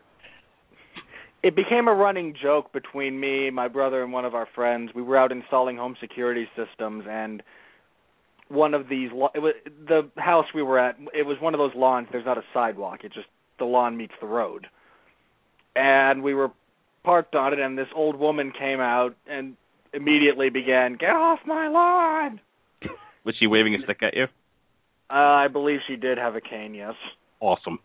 She's my new hero. Talk about 4. there's... And how it teenagers seems like scare the living shit out of you. They did nothing but add annoying teenagers to the franchise, is how I came away from parts. There's just nothing but annoying teenagers.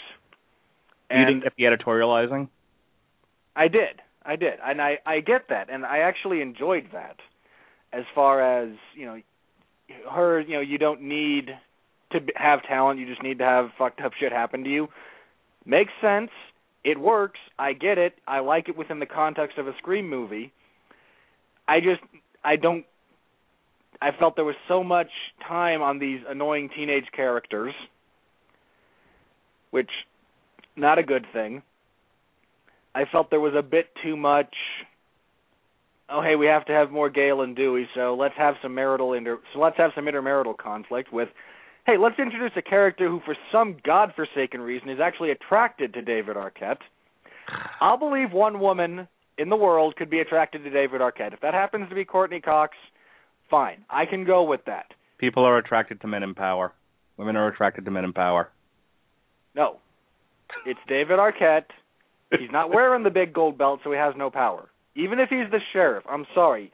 I don't believe that there are more than a handful of women in the whole world, who could be attracted to David Arquette, and I don't believe 2 of them live in Woodsboro. She has crazy eyes. It made sense to me. No, that didn't help me very much. I didn't like that.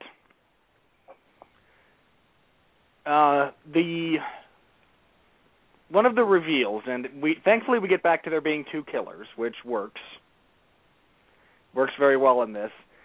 Rory Culkin, who plays one of the movie kids with the long hair. When he's revealed as the killer, I just kind of went, okay, what's your motivation again? Yeah. I mean, look, I was willing to buy he was going to kill Hayden Panettiere's character. Okay, she's been kind of a bitch to you. You've had a thing for her for years. She's ignored you, led you along. Okay, you're pissed at her. I get that. I don't get that you're okay killing everyone else. Whoa. Hold the phone. What's not to maybe get? I missed something. Feel free to enlighten me. What's not to get? A cute girl talked him into it, and as we all know, a cute girl can talk you into just about anything, especially when you ain't getting any from anybody else. 2, he was a movie geek, and this was an opportunity to immortalize himself as creating a snuff film, essentially. Reason enough for me, given all things considered. Cute girl. Maybe it just didn't come across to me as much as it should have. I don't want to like this movie, Robert. Okay, I'll grant you I went into it, I rewatched it for this, and I went into it with some negative memories. It wasn't as annoying as I remembered it being. There are still good things here. His reveal, I felt it could have been done better. Not he comes up and stabs Hayden Panettiere after she releases him from the chair. That worked. But I felt like his motivation could have been touched on a little bit more when he's doing his exposition. And then, at that point, I think I was still being annoyed at Anthony Anderson for being stabbed in the fucking brain and still getting up and cursing at Bruce Willis before dying. Okay, it's a horror movie. I'll go on a little bit with... Doesn't Hannibal Lecter eat someone's brain and they're still talking? He ate parts of their brain, and that's reasonable given what he was taking from the location and how much he took. You can get away with that. The fuck you for me is whoever cast Anthony Anderson and continue to contribute to him thinking he can act. He was also on The Shield. You know what? Quite frankly, I think he was put in this movie just so that just one time in the history of his entire existence, David Arquette could say, I am not the most annoying man in Hollywood. He was good on The Shield. Okay, good for him. He played an annoying character very well. He happened to also be opposite one of the best characters on television in the last 2 decades. Fair enough. Yeah, it's kind of like being in a wrestling match with Shawn Michaels. I mean, hell, Shawn went out at SummerSlam one year, and for 25 minutes, made a geriatric, barely mobile Hulk Hogan look like a world beater again because he basically wrestled himself. Hilariously, I might add. He went out at WrestleMania and had what many people considered the match of the night, and in some cases match of the year, against Vince McMahon with all the Spirit Squad running in. Right? And you know what?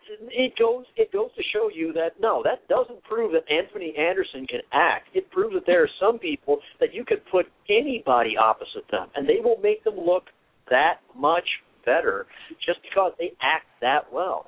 You're both wrong. Anthony Anderson is a fine actor. He's been in shit parts, and he plays shitty when he's in shit parts. When he was given a gritty part in The Shield, he played it perfectly. And he played it well. I've seen that season. I'm not saying he doesn't bring something to the table. What I'm saying is, you've also got Michael Chiklis as Vic Mackey investigating him. You've got Walter Goggins as Shane in bed with him. Glenn Close as not the literally. captain. You've got Glenn Close as the new captain. And Benito Martinez still dealing with the ramifications of his sexual assault. And the thing is, there's nothing but greatness around that, so he doesn't have to be great to look great. Okay, but I don't want to get off on a whole Anthony Anderson rant here. But again, I think, and I'm trying to be both, but funny and critical here. But I think you don't want to like Anthony Anderson, and so you're just like, no, what he does is crap. He was a bona fide menace in that season, and again, he was. But he's been in other things where he provided perfectly fine acting chops. But again, if you're, look, the guy who plays Ernest. I don't know if he can do a dramatic role or not, but if you only see him in Ernest, it would not be completely crazy to think, the guy has no range and he can't act. How would you know? Actually, he did a half decent serious job in a lesser known thriller opposite. The movie's called The Game of Death. It stars Jeff Speakman, I believe, in the title role, and he has a very small part in that as basically a Q-type character where he's arming Jeff Speakman, and he does very well in it. And again, I had no problem with Anthony Anderson in that movie until that sequence, and it bugged me to death because, you can take brain trauma and still be okay. I mean, that's established. Like I said, Hannibal Lecter was eating part of Ray Liotta's brain, and Ray Liotta was still there, and it's actually much more. He eats a lot more of it in the book, if you've ever read the book Hannibal, which is in and of itself an interesting experience. But he stabbed him through the forehead for the entire 6.5 inches of that hunting knife. It was in there up to the hilt. There's nothing going on in your frontal lobe that's necessary for you to curse Bruce Willis. Perfectly fine. You know what? His pesky addiction to mugging is what it is. And you know what? It's his horrible, overacting mugging. My God. There are sometimes, Transformers, I am looking squarely at you, when it's on like a pantheon with David Arquette at his worst, Jamie Kennedy at his worst, and maybe a more sedate Jim Carrey. It's that obnoxious sometimes. And this is one case where all he had to do was just shut up and fall over. But no. He had to get up. He had to throw a couple of punches. Wait a sec. Hang on. Why are you guys blaming Anthony Anderson for that as if there was no director on set? Okay, fine. Wes Craven, fuck you for that, too. There we go. Yeah. Wes is partially to blame, but you know what? Whoever allowed that sequence. Okay, hang on a second. Let's get one thing straight. A director is in charge of the actors. And I go to Damon Wayans on the set of Bamboozled under Spike Lee for my example of this. He wanted to do the character a certain way. Spike Lee said, no, this is what you're doing. At some point, actors got to act. They got to throw things out, experiment, try different things, accents, limps, whatever. If Anthony Anderson, decided that he was going to break out into a breakdance routine after being stabbed in the head, and Wes Craven said, yes, I love it, print. It's not Anthony Anderson's fault, Wes Craven's fault. In a situation like that, it lies solely at the feet of the director, who needs to know when to put an actor back in the box. I will say a big fuck you to Wes Craven for including that. I agree that, as an actor, you have to reach sometimes. Anthony Anderson should know better than, I got stabbed in the brain. Let me get up Shadowbox for a second and then curse Bruce Willis for being the only cop in a movie who doesn't die. Well, it played the scene before. Which is what precipitated that whole thing. What the hell is that guy's name? Adam Brody, I think? It was upstaging. Plain and simple. He was just upstaging and trying to make himself the center of attention in a scene where he had no business being the center of damn attention. Okay. We're going to be here. We could be here all night ragging on Anthony Anderson in that sequence. So we do need to move on. Yes. So your major issue with this thing was what were the actors themselves. You didn't feel like the new group of kids that are in this movie really brought anything to the table. That's the summation I got from you. There's also, from a tonal standpoint, and this might sound a little weird, and because they keep throwing out the word meta in this just to say it, I'll say it might sound a little meta, as in metaphysical, meta-genre, whatever. I felt like whereas the original Scream took all of the cliches and the tropes and the trappings and all the things that, even that were maybe objectively not very good about horror that we loved, and put them into a movie and referenced them and created everything that contributed to creating the first movie. Here, instead of taking the things about modern horror that are not very good, the things that annoy you, like pointless jump scares, endless twists, the anything goes mentality, the opening sequence, which I was a little harsh on the first time I saw it. I maintain I don't like it very much, but upon second viewing, it wasn't as bad as I remember it. But it takes all of those things, and instead of trying to elevate them or create something new with them, we get just another stupid horror movie, is my feeling about that whole thing. It takes, okay, hey, here's anything goes. Well, we're going to kill a bunch of people, and it could be you. And, oh, wait, it's a girl that's a killer this time. That's different, except, well, please forget about Billy's mom. I mean, I didn't get the sense that they thought that making it a girl was going to be different, by the way. I don't think that's what they went for either. It's just, but that whole feeling of, well, we're just going to we're going to point out all the bad things about the current crop of horror movies and all the remakes and reboots and whatnot, and we're going to point them out, but instead of trying to improve upon them, we're just going to fall into all of those traps. Okay. Here's where I agree with you. I think that they missed an opportunity to elevate and really reinvent and just, like I said, editorialize. So I agree. And in that sense, the movie is a bit 2D. It's a bit shallow.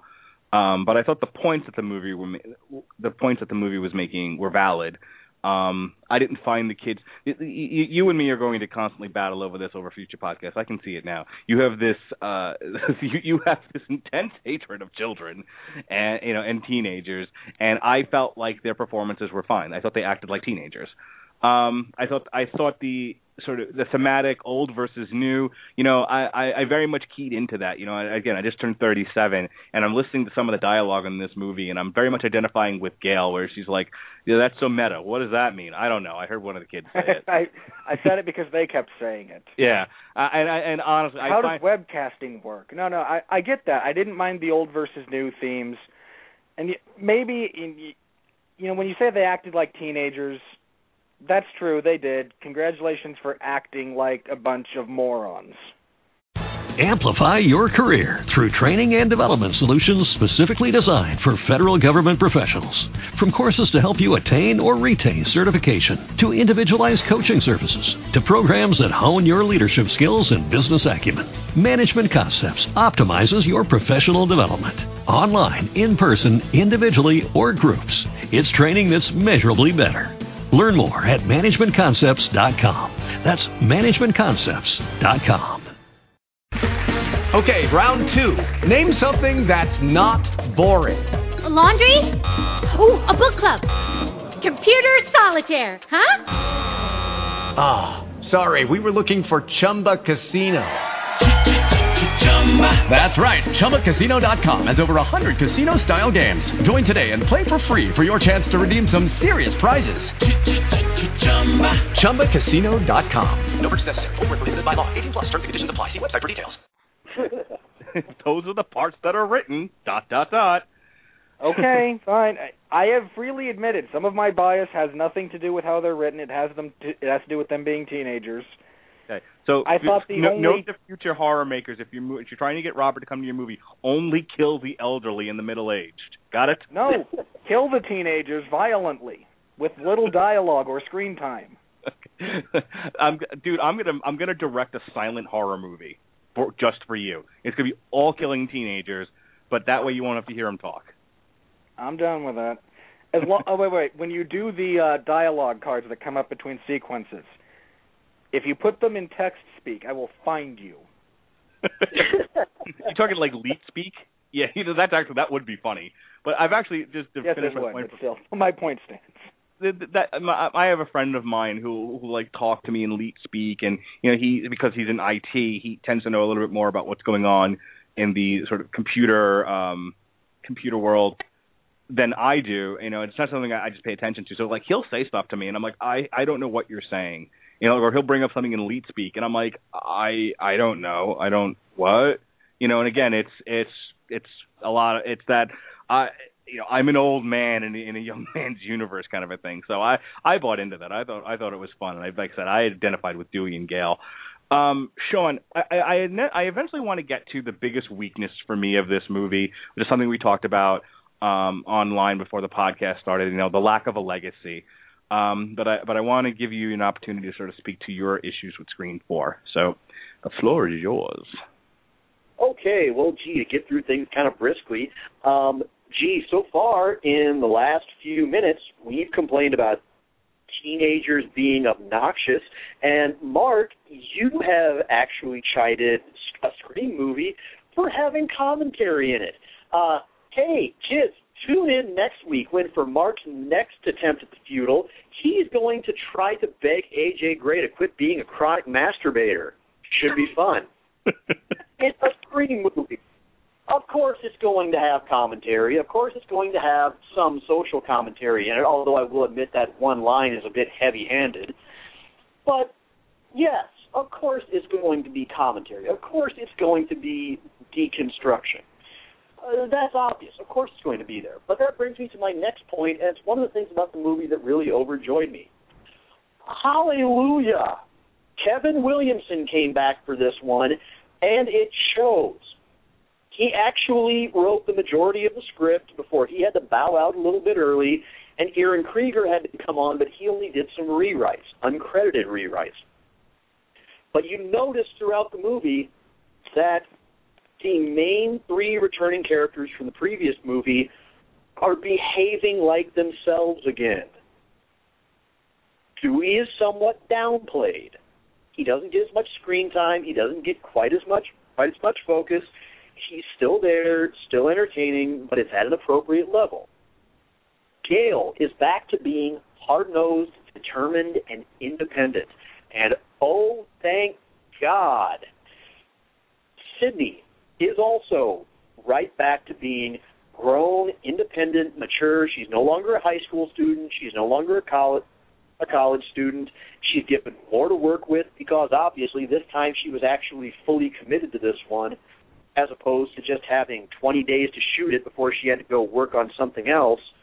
And I imagine was also probably not quite as on the fence about coming back for this one. They're also given more to work with in terms of a supporting cast. I'm going to come right out and say it right now. I don't like everybody in this movie. I'm not a big fan of all of them.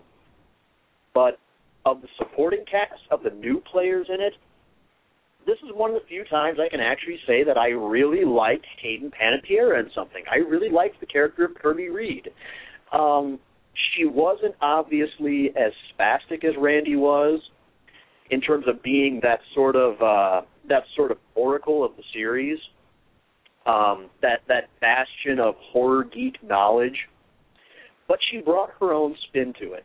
She brought an appropriate amount, just the right amount of kind of cool, geeky snark to it. That was entertaining without seeming like she was trying too hard, because really that seems realistic for her, whereas on the other hand, Jamie Kennedy's performance was, well, as I've said so many times now, it was one of the times when that one-note character that he knows how to play actually worked. It was actually an absolute perfect fit. In this case, Hayden really did quite nicely. I even liked the way that she managed to fit into going from kind of the Randy Meeks role to, in the moment when Charlie is duct taped to the chair outside like Stephen Orth in the first movie, she transitions into kind of the Drew Barrymore role and actually gets this awesome moment wherein when Ghostface asks her the question over the phone about which recent remake, she spouts off every remake for the last 9 years. Every single last one says, it has to be one of those, right? And she goes on for something like a couple of minutes with every single one. And it's one of those jarring points of commentary where, yeah, you realize just how many things have been rehashed in the decade or so since Scream 3. And it's one of the beautiful moments of the movie, right up there with the opening sequence. Yeah, that's right, Robert, you heard me. Which, by the way, is another part where it felt like a Scream movie again. We didn't get this in the third movie. We got this awesome sequence of commentary on the genre itself, wherein they tear down torture porn, they tear down remakes, and they tear... By the way, I have to say, the bit where she pulls out the knife and stabs the girl next to her, and the girl says, "But why?" And she says, "Because you won't shut the fuck up. Now sit down and watch the movie." Yes, and they also tear into thinking too hard about these movies, and they do it with what I think was an entertaining, brilliant movie within a movie within a movie sequence. Well, the fact that they then watch that movie later on it's not just in the opening sequence. They're actually watching Stab 7, which I believe is that one, at the house party in the closing sequence. Well, not at the hospital, but before that. When they're at the house party, they put Stab 7 in, and you can actually see Kristen Bell stab Anna Paquin again. Well, yeah, but again, it's something else that harkens back to Drew Barrymore and Omar Epps and Jada Pinkett Smith. And part of that fun of seeing the big-name stars get killed off within the first 15 minutes of the movie. I liked it, okay, because it felt for the franchise like coming home again. For me, it was a lot like after suffering through the years of those horrible Nightmare on Elm Street sequels, getting Wes Craven back behind the camera for New Nightmare, and all of a sudden having it feel like his Nightmare on Elm Street again. It was such a breath of fresh air after 3. Quite frankly, you mentioned the new deputy in this movie. Quite frankly, I thought Marley Shelton was okay. I mean, she acted fine. I don't hate her being there. For me, your suspension of disbelief kind of goes out the window when here's a woman who could be attracted to David Arquette. That was my point there. She did a fine job. She was smart enough to actually wear the bulletproof vest that all police officers are issued, that for some reason David Arquette never wears.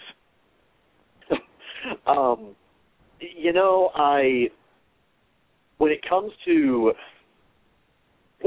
the movie as a whole, it's not perfect, not by any stretch of the imagination. It has its flaws, definitely.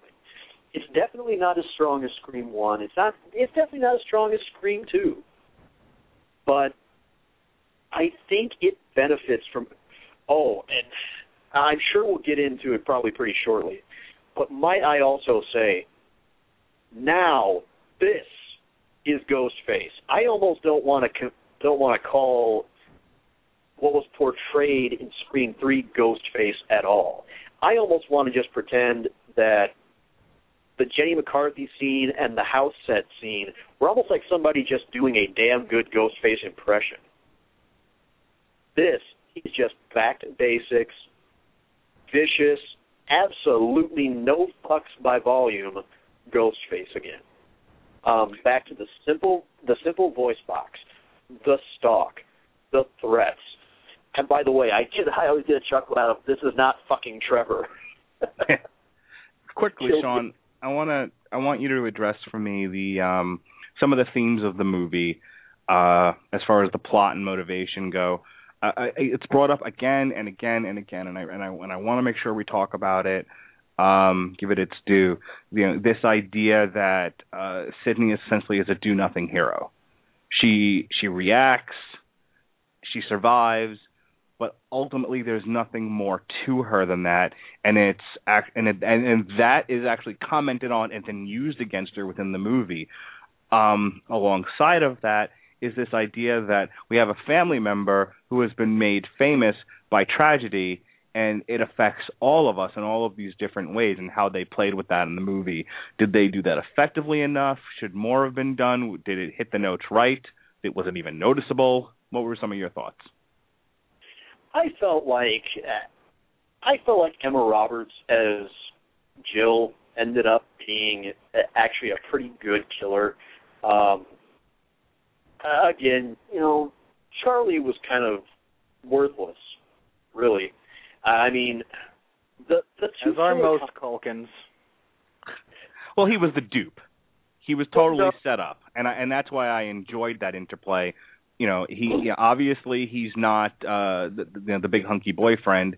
He's rejected, and she sort of reels him in, twists him around her finger, and then disposes of him when she no longer needs him. Well, yeah, but the thing is, he was so bland. He was so flat. And the thing is the two killer concept is perfect. They did it so well in the first one. It's just that in the second one, they didn't establish him throughout the entire movie, and he was so flat when they finally did get around to revealing Timothy Oliphant that, well, that was kind of a failure to launch. Third movie, obviously, Kruger completely lost the plot in terms of the importance of the second killer, in just completely missing every merit of having him there. And in this one, it's just dull. Just nothing. So it's like, I hate to say this. It's killing a small bit of my soul, but God's sake, I have to. Matthew Lillard, you freaking dimwit, you were the only one who got it right. Why should that kill your soul to say that? I mean, look, I get you don't like Matthew Lillard. As far as being a secondary killer, he's the only one that's memorable. And maybe that's how the part was written. Maybe that's his spastic acting leaving an impression, as opposed to Timothy Oliphant being gloriously over the top for about a minute before he's shot by Mrs. Loomis. I don't understand why you guys are bagging on Culkin so much. He plays an awkward teenager, and he's killed as an awkward teenager. I think he's almost a sympathetic dupe, and both you guys are just washing over that. And like, he's boring. Like, no, that was the part. You know what? Had it been the other movie geek, it would have been more sympathetic than Culkin. Yeah. I don't know. Feel free to disagree. He just fell a little flat. And I get that he's the awkward teenager, and the awkward teenager sometimes is flat, but it just... But nothing else that they have him doing then works. You can't then put the kid with the camera on.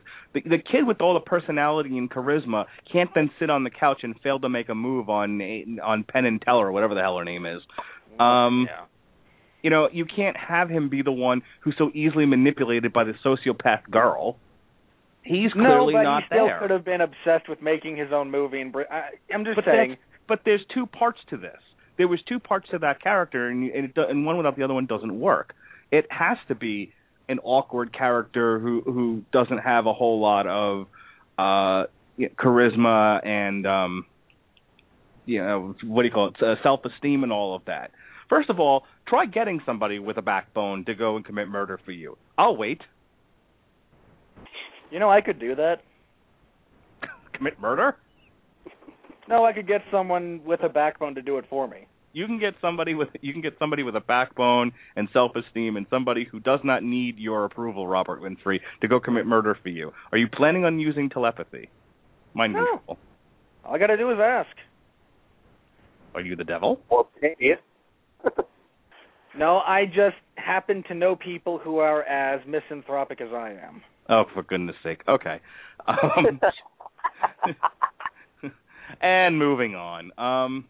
Sean, I wasn't sure if you finished, but I want to bring this in here. This is a side commentary, not necessarily having to do with movies, just something that was in the movie that, more so than any of the violence and any of the killings or anything else like that, was the scariest thing for me in the movie.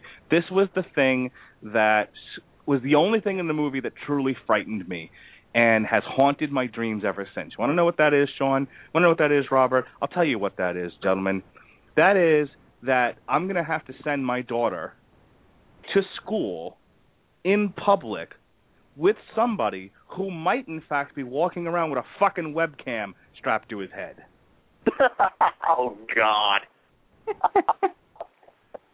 I mean, I understand that we're three nobodies doing a podcast about movie discussions for no other reason than we like to talk about movies, and, you know, we happen to live in disparate parts of the country. So this is a great means for us to do so, and if other people find our discussion interesting, great. But we all have lives outside of this and things that we're doing, so, you know, there's no attempt here to be famous. It's nice if people listen to this, and if they don't, well, whatever. I had a good time talking about movies. Here's the thing that I'm getting at. It pains me and frightens me, and this shouldn't be news. We've been dealing with this as a culture for over a decade now, that nothing is private. That people have this intense need to live in a spotlight. And here's the thing, and this should not come as a surprise to anybody, what I'm about to say, but if everything is in the spotlight, then nothing is special. And that ultimately is what frightens me about the kid walking around his high school with a webcam, video blogging everything. Your life is not that interesting. Everyone else's life is not that interesting. It may be important to you and your fellow students, and I get that, but still, that is the Faustian bargain with this verstugete internet, is that it has given a palette for everybody to paint on, and therefore nobody is special. Which, of course, is why her point at the end of the movie, Jill's point, is that much stronger. You know, you don't have to have any talent. You just have to have fucked up shit happen to you. So, you know, if I happen to, you know, juggle chainsaws in the middle of this podcast, it might be memorable. But, you know, the podcast in and of itself has to compete with only 1 billion currently on the internet that might actually be broadcasting tonight. But the and actually about 30% of those also feature someone juggling chainsaws. Yeah, so there you go. But that's not even the part that bugs me. The part that truly frightens me is that a 14-year-old had sex with a 15-year-old in Canada, videotaped it, I just used an archaic term, and threw it up on the internet, and then got charged with child pornography. So I'm sitting here as a parent in the modern age, and at some point, not only do I have to talk to my daughter about, you know, you have to make good decisions, and you shouldn't allow yourself to be pressured. And oh, by the way, should you decide to make a stupid decision in your life, there's a good chance someone's gonna fucking video you and throw it on the internet. Beware. That, gentlemen, is scarier than any horror monster in movies ever. Amplify your career through training and development solutions specifically designed for federal government professionals. From courses to help you attain or retain certification, to individualized coaching services, to programs that hone your leadership skills and business acumen, Management Concepts optimizes your professional development. Online, in person, individually, or groups, it's training that's measurably better. Learn more at managementconcepts.com. That's managementconcepts.com. Okay, round 2. Name something that's not boring. A laundry? Ooh, a book club. Computer solitaire, huh? Ah, sorry, we were looking for Chumba Casino. That's right. ChumbaCasino.com has over 100 casino-style games. Join today and play for free for your chance to redeem some serious prizes. ChumbaCasino.com. No purchase necessary. Void where prohibited by law. 18 plus. Terms and conditions apply. See website for details. And on that, I have to agree absolutely completely. You guys have no idea how many times over the course of, I would say about the last year or so, I have come so close to just really shuttering almost all of my private social media accounts. I actually I killed my personal Twitter account, and kind of I should say faked my own death. I have one. I'm not releasing the name on this show, but I have one and it's locked. I would get rid of my Facebook if not for the fact that that's the main way that I keep in touch with so many people. I no longer do live streams anymore except for once a year when I do one as part of Extra Life, as part of a charity drive. And a lot of it's because of everything that Mark just mentioned, and because, as I've mentioned before, knowing a few people as I do who have achieved a pretty substantial measure, actually, of Internet fame, and having seen what's become of their privacy, it's something that, even though it hasn't quite impacted me quite as much, it gives me a real conscience about continuing to be a part of that system, of that culture. That's why I so rarely post any real personal updates to my private Facebook account anymore. It's why, I got to agree with something that Nash and Tara Dinahan said on Radio Dead Air a while back, and that is, in another 20 years, there is not going to be a single electable candidate for office because of everything that is available, because of everything that people post with such a no-fucks-given cavalier attitude online all the time. The things that people share. I was just reading on the Daily Beast earlier today that a guy who claims to have the world's biggest recorded penis was actually approached by a small-time music producer to make a YouTube video and song for it to boost his acting career, legitimate acting, believe it or not. He says he doesn't want to do porn, called simply "It's Too Big." just swirl that around in your mouth for a second. Yeah, that's what she said. Consider that. Somebody is getting mainstream news coverage for having the world's longest man meat. Octomom. I really, Octomom says it all. Another good one. But, here's the thing, and Robert, if you want to comment on this, go ahead, and then we'll get back into the movie here. I'm sure people listening to this going, seriously, the three of you shut the fuck up to talk about movies. But I just think in my 37 years of being on this planet and eating exotic game meat, I just think to all the awkward moments I had just as a teenager. Never mind shit that I did as an adolescent. Never mind the whirlwind of bad decisions I made in my 20s. Let's just talk about 13 through 18. The 5 years when my father said I turned into a total asshole. And I think about, intimate situations in my life and how awkward they were, and I think about the things that made me the person that I am today. The bricks that became the foundation of the adult that I eventually became once I grew up. But how and they're important. They're things that I can now convey to my child. They're experiences that I can draw upon to make better decisions, as a middle-aged person, and I treasure those things in that respect. But for God's sakes, I'm glad at that time there wasn't a webcam around. I'm sitting here just cringing at the idea of anything I did in those days that wasn't already recorded on camera, because a few things were being recorded on camera. And no child should have to deal with that 24/7. We have enough problems as it is with cyberbullying and all this other stuff. And I'm not trying to do a PA here. I'm not literally not trying to get off on that far of a tangent, but the idea that this character is running around, just randomly running up to people in his school and filming them. Yes, it was for the movie, and I understand all of that. But pretend for a moment that this isn't Scream 4, and that's just what he does. How is that fair to any other kid at that school in terms of they have a right to just live their life? G.I. Joe! Thank you for breaking the tension. Robert, did we lose you?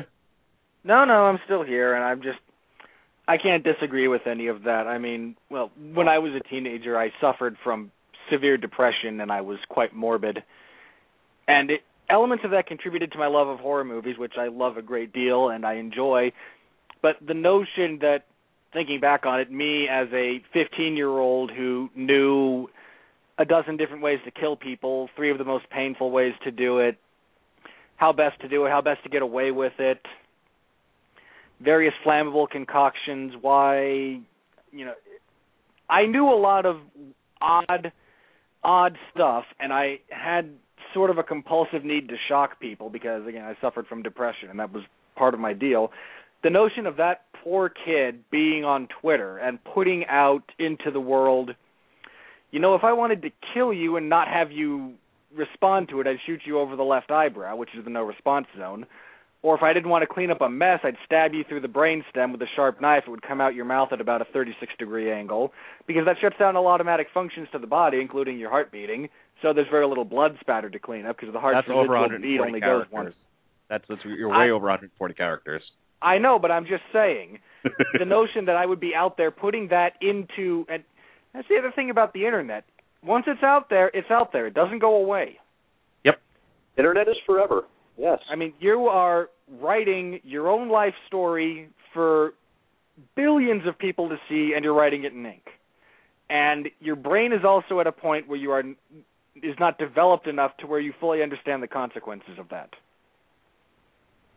The reason why it's statutory rape is because under the age of 18, you are deemed not old enough or mature enough to make decisions about your body, sex or otherwise. Isn't it 17 in some states? It's 16 Actually, in 16 some states. here.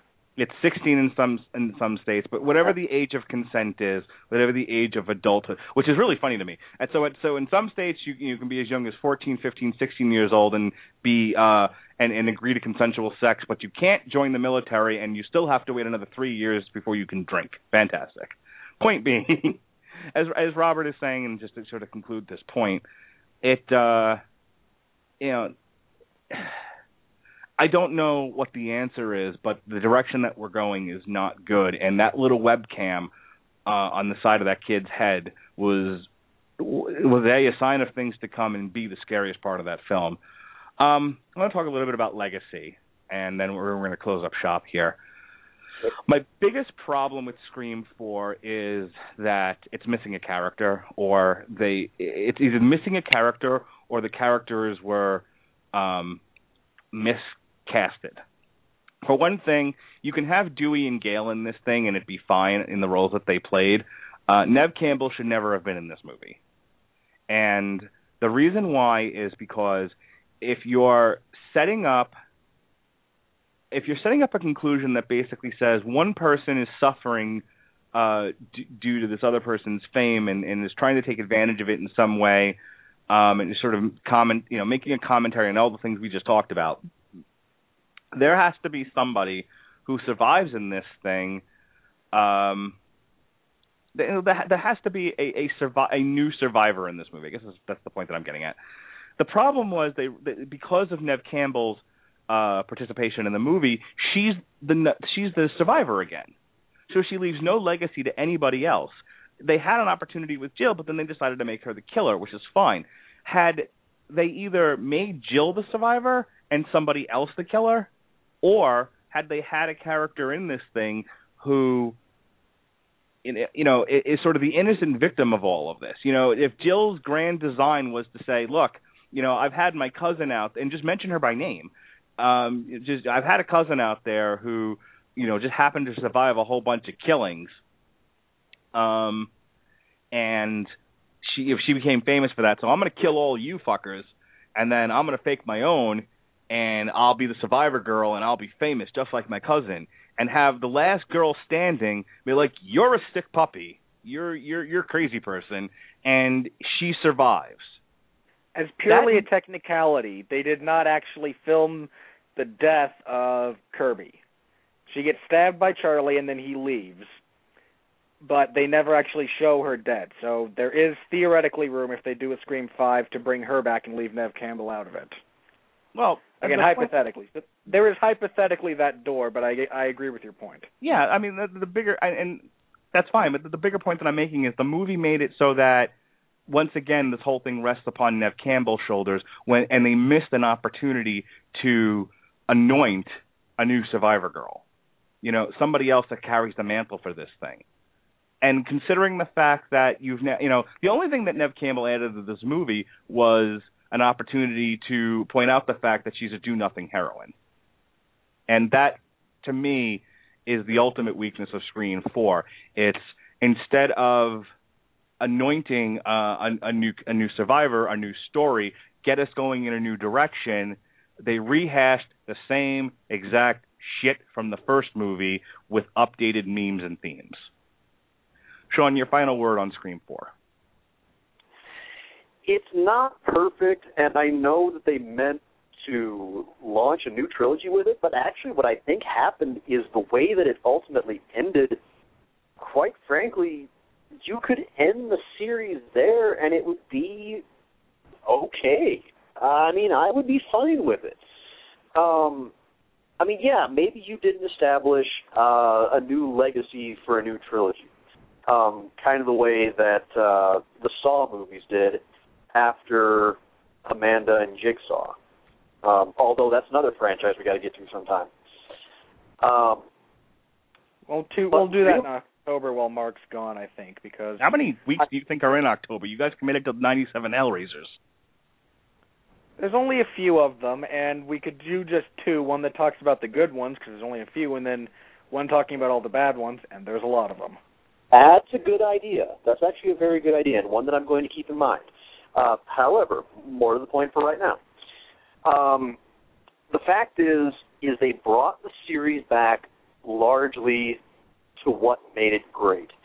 In that sense, this movie, I think, is like the Rocky Balboa of the Scream franchise. Scream 3 was bad. There are times watching it when I really hate referring to it as a Scream movie because of everything that we went over at so very much length. But in this case, all the hallmarks of the series are back. They're not necessarily perfect. They're maybe a little tainted both by age, by how bad Scream 3 was, but it has the tone again. It has the right amount of menace to Ghostface. It goes back to the two-killer formula. It has the main three actually acting and sounding like themselves again. Which, just as a side note, the dynamic between Gale and Dewey and all of that therein I thought was really, really well, and one of the great things about this movie. But please continue. Right. It has all the it also has, thank God, all the commentary on where the genre has been in the last 10 years, and it just says, okay, let's see where we are with the horror genre. And boy, does it kind of suck. The really funny thing about this, though, and this is kind of what I'm going to close on, is it's an interesting point in the career arc of Wes Craven, because one of the things he's most famous for is the fact that he made the first Nightmare on Elm Street. Various other directors took over the numerous horrible sequels that followed it and made it everything that watered down the franchise. Then Wes came back, took over took over again for Wes Craven's New Nightmare, basically said, let me show you how it's done.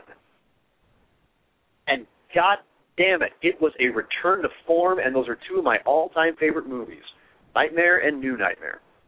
Then you go to this movie, and actually you've got Wes there directing for all four of them. But in this case, in kind of a similar situation, you had Kevin Williamson do the first two movies, stepped out entirely to do the third one. They bring in somebody else who doesn't just shit the bed. He shits the bed, jumps around in it, and then smears the walls with feces.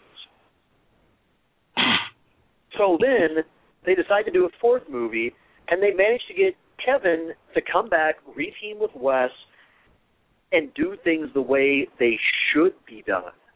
And lo and behold, it proves that actually it wasn't entirely Wes Craven that was the difference maker in this one. No, if anything, the MVP of this entire series, the most crucial part of it, is in fact Kevin.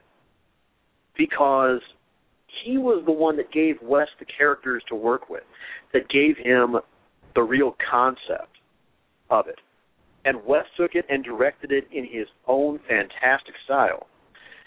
So it brings everything around just enough that actually I would beg the Weinsteins, plead with them, for every motherfuck's sake, just this one time, do something smart and don't make a fifth movie. Leave it alone. And if anything, if you do bring anybody back, what I would do is, yes, indeed, kill off at least two, if not all three, of the main characters throughout the fifth movie, and actually center it on Kirby. That would be what I would do, because you never did actually kill her, and actually a new Scream anthology fronted by Hayden Panettiere. You know, after the way she performed in that movie, I could actually see it. I mean, as long as you had Kevin Williamson and Wes Craven on board with it, go for it. Game on. Absolutely. I would be down for that. But on the other hand, if this is the eulogy, the send-off for the franchise, I am totally cool with that too. There's a picture as I'm listening to you, and I'm pulling up a picture to post the podcast later. This is one that says "Keep calm and kill Sydney." I like that. I really like that. I may have to use that. I will at least use it for the Manic Expressions one, if not for the for the 411 post. Robert, your final words in 50 words or less on Scream 3 and Scream 4, and really anything else you want to say about the franchise, since we're closing up shop on this series of movies. When we started this, I said I thought they went downhill after the first one, and I will stand by that. A lot of these tend to. There are some movies out there and some franchises that actually do go up in quality from the first one. When we get a little preview, I think Superman 2 is better than Superman 1 when we do the Superman roundtable thing, because I prefer Superman 2 to 1. But it's really hard to equal or better something when you get a franchise going, and especially in horror. I mean, horror is exceedingly difficult to actually top the original. Amplify your career through training and development solutions specifically designed for federal government professionals. From courses to help you attain or retain certification, to individualized coaching services, to programs that hone your leadership skills and business acumen, Management Concepts optimizes your professional development. Online, in person, individually, or groups, it's training that's measurably better. Learn more at managementconcepts.com. That's managementconcepts.com. Lucky Land Casino, asking people, what's the weirdest place you've gotten lucky? Lucky? In line at the deli, I guess? Aha, in my dentist's office. More than once, actually. Do I have to say? Yes, you do. In the car before my kids' PTA meeting. Really? Yes. Excuse me, what's the weirdest place you've gotten lucky? I never win and tell. Well, there you have it. You can get lucky anywhere, playing at LuckyLandSlots.com. Play for free right now. Are you feeling lucky? No purchase necessary. Void where prohibited by law. 18 plus. Terms and conditions apply. See website for details. It's been done a couple of times, but by and large, you have something awesome, and then it just keeps turning enough of a profit so that you keep making movies at the right budget, and the name sells enough tickets to justify its continued existence. Saw was that way for a while, which was really sad because I so loved the first two. And that it just turned into, if we make it for X amount of dollars, we're guaranteed X amount of ticket sales just based on the franchise name. And it's sad. It's really sad, especially when you have something... I'll say especially in the case of Scream, because the first one was so different from what was going on at the time. I mean... You know, nowadays you always have the black guys who say, "No, I've seen this movie. The black guy dies first." But but you didn't get a lot of that at the time. So you had this really kind of groundbreaking, different, self-referential revitalization of the whole genre. And then because it made money, we have to make more of them. And they just kind of declined in quality. And I will agree that 4 at least came back to form. I mean, you had the great Ghostface kill where I didn't say I was in your closet, and then he proceeds to cover the entire room with that poor girl's blood. Oh, yes. I like his sequence in the parking garage, too, with Sydney's publicist when he kills her and then throws her off of the building and almost hits Dewey. I mean, there are good moments here. It returns to the form of the Scream movies. It just...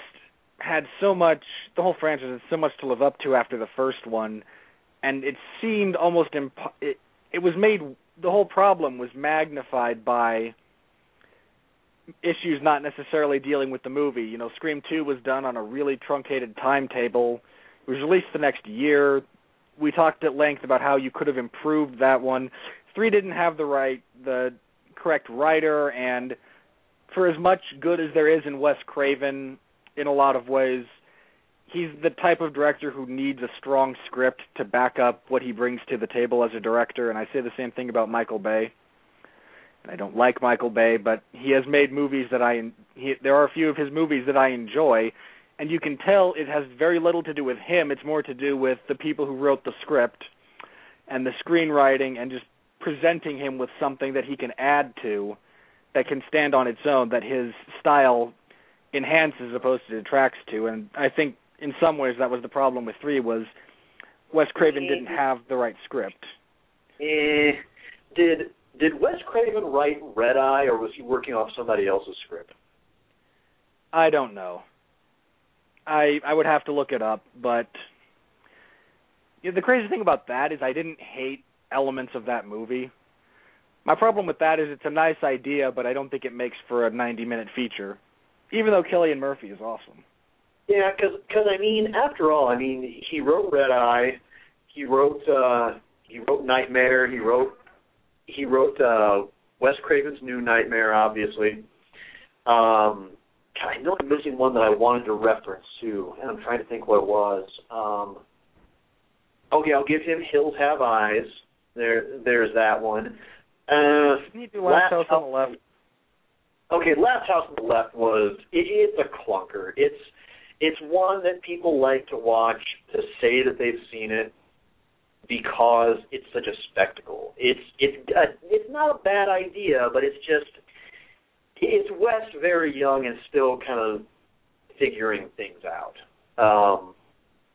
But I think the movies that most prove that he can write when he's got a good idea are absolutely the 2 Nightmare movies that he did. Because all you have to do to look for proof of that is the fact that all the sequels between Nightmare and New Nightmare tanked, and the fact that that's not accurate. God in Heaven, the remake wastes Jackie Earle Haley being a perfectly good Freddy Krueger by giving him a terrible script to work with. I have to disagree with you discussing them tanking. Technically speaking, 4 made a lot of money, but I believe, because that's Dream Master, and my personal belief is that 4 was able to succeed because 3 was actually very good. And I know you're not a big fan of those, but I really enjoyed Dream Warriors and I can see the point that a lot of the Wes Craven fans have about it not necessarily being the same. I enjoyed it, and I think 4 piggybacked off of that success because 4 was actually quite financially successful. 3 was financially successful as well. 4 was the most most successful for a while. Gentlemen, we're spiraling, and we're going to end up losing recording time. Okay, fair enough. So, Robert, if you just want to give us 10 more words here to wrap things up, since we started going off the rail there. I'm kind of with you guys. I hope they leave it alone. If they do bring it back, they either need to kill Sydney or just have her be absent from it completely. I would say, I'll tell you what my vote is. My vote is that if I would prefer if they just left it alone. But if they're going to, to take your guys' idea, they either bring on completely new actors or they continue with Penn and Teller's story. It turns out she's still alive somehow. Let's put it this way: they can't have Sydney in the movie at all. I don't even want her to be killed. I just stop resting on let this be this girl's story and go from there. Stop depending on Sydney, and this is what I want to end on. It's a really, really short sentence. My problem with Hollywood in and of itself is that they're too dependent on the easy answer. It's like they don't. I feel like the executives and the creative people don't really sit down in a room together and really think these things out. I think it's kind of the problems they had with with the Superman movies that never got made, which was, well, we need to make these things into toys. Well, but that's not in the comic book, and there's always this fight over, how to best squeeze money out of this thing versus what looks the best on film. And I can almost hear someone in the studio saying, well, if you're going to do Scream, you have to have Neve Campbell, and she's a star of this thing, instead of really thinking outside of the box on how you can truly reinvent this. That's my biggest criticism of Scream 4, which was they tried to reinvent it, and in some ways they did, but ultimately what stops them from, how they stop short from reinvention is the inclusion of the Sydney character. It was too easy, it was lazy, it was not thought out, and it's everything that I can't stand about Hollywood. But in and of itself, the Scream franchise, I think, is one of the better franchises we've talked about since we started The Long Road to Ruin. And, as much as I keep saying, I'm not a fan of horror movies and all that, I'm glad we got around to talking about it. I would venture to say that we've probably spent more time and more thought on this movie than anyone who actually worked on it. So, that being said, I want, again, a very, very, very short answer to the following question. One, Robert and Sean first, were Scream 3 and Scream 4 horror movies? By category, yes, they were. I mean, I'm not sure. I don't know. I mean, I'm tempted to just kind of default almost to Saban suplex to train, because I'm not sure what else to say about that. I mean, they weren't necessarily scary ones, definitely not the way Scream was. Doesn't horror have to be scary? Well, not always. Ideally, it's supposed to at least try to be.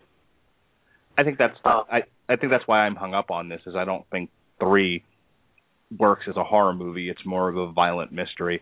Robert? Again, by category, yes. If you brought up the video store analogy, and yes, they would go under the horror section, if only because horror covers so much ground that you can't necessarily categorize.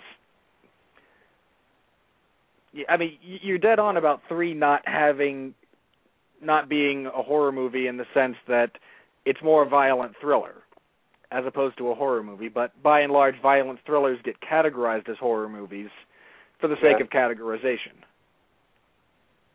But I think 4 returns to the horror roots, by and large. Would you agree? Yeah. Okay. Yeah, definitely. It's so, just... talk to me about Final Destination for a moment, because that's it's obviously not going to be the next one. The next one we're doing is Superman, then Jurassic Park, and then Twilight, and then Aliens, and then Predator, and then Aliens versus Predator. So I'm thinking sometime in the fall, I'd like to have Robert on before you guys do Hellraiser, and I take off for October. And I'm thinking one of the few horror genre. I have only watched part of one of the Final Destination, and it's the one with the giant car wreck. And I remember watching that, thinking that looked fun as far as visuals on screen. And I was into it. Unfortunately, it gets cut off about 10 minutes in. The first 10 minutes is the awesome giant car wreck scene. Then it never happens, and the rest of the movie is not as good. Well, hang on. My question to you guys is A, that one, is the Final Destination franchise worth doing? B, can Mark watch it without Mark? Given now you've now had to sit with me discussing Scream and Paranormal Activity, does it fall within that realm where it's watchable for me, or is it going to fall into the it's gross, stay away? It has some gross moments. Oh yeah. I think as far as you go, you could probably watch it if you have the fast forward button handy, because it becomes fairly obvious when something graphic is coming up. Or if I just cover my eyes. Yeah, I mean, the story, the concept is fairly interesting. The way they build tension is interesting. And when you know it's coming, you can just, again, if you're squeamish or if you don't care much for the gore, and, you know, I'm a gore hound, but I know people aren't, it wouldn't be too difficult to close your eyes, fast forward, whatever, through a gross part, because generally speaking, the graphic deaths don't contribute anything to the narrative or the atmosphere that they try to create. So that you could probably you could get the full effect, I think, without the graphic gore. Well, I certainly did with Paranormal Activity, so you know, where I had to fast forward through some of it. But Sean, is that one that we want to do maybe sometime in September before I take a month off? You know what? I would actually be really interested to, because I think the first one is actually quite good. Oh yeah, the first one's awesome. Oh yeah, first one's good, and the first 10 or 15 minutes or so of Final Destination 2 is very good. Car wreck scene. Oh yeah, exactly. I mean, that is absolutely fantastic. Unfortunately, every single sequel after that, well, first off, there's so many sequels at this point that the running joke is we really have no idea what the word final means. How many? I thought there were 3. How many are there? Oh, they're on like 6. Oh, good grief. All right, then we'll talk a little bit. There was 3, 4, I think 5 or 6 was in 3D. There was Final 5, and then 6 was in 3D. It was Final Destination 3D. Yeah, I mean, it's you know, it's the same snarky joke that some people make about the fact that Final Fantasy is up to over 15 games now. Okay, so this is something that we'll look at doing. Next, so Long Road to Ruin's actually going to stay on schedule. As it turns out, the person that got screwed out of his podcast was Robert Cooper, because we won't be doing the Megadeth until well after I get back from the Outer Banks. But the Long Road to Ruin is staying on its schedule. So in 2 weeks, we will be looking at the five Christopher Reeve Superman movies: Superman 1, Superman 2, Superman 2, the Donner Cut, Superman 3, and finally Superman 4, the Quest for Peace. And we're going to be doing a 2 to 3 hour total podcast. I will be setting it for the recorded time for 2 hours, and then there'll be an hour after that, as opposed to 90 minutes plus however long we talk after. We're working on about 2 hours right now. 2.5 hours actually tonight. Jesus Christ. And then after you and that, your privacy issues, Mark. Yeah, and then after that is Jurassic Park, which we'll be doing at the end of June, I think. So those are the next couple of long roads to ruin. Sunday nights, the Ground and Pound show, Megadeth podcast resumes June 25th, and you can probably catch me doing God knows what on the Casual Heroes over the next couple of days. I know we'll be recording with them on Wednesday. Plus, if you want to hear me rant and rave more about the kid who got child porn charges after he put up a video of him having sex with a girl, if you want to hear me rant about that, or just make fun of Florida Man, From the Right Radio, The Right Hook, 9 o'clock Thursday night. Robert, what are you plugging? Quickly.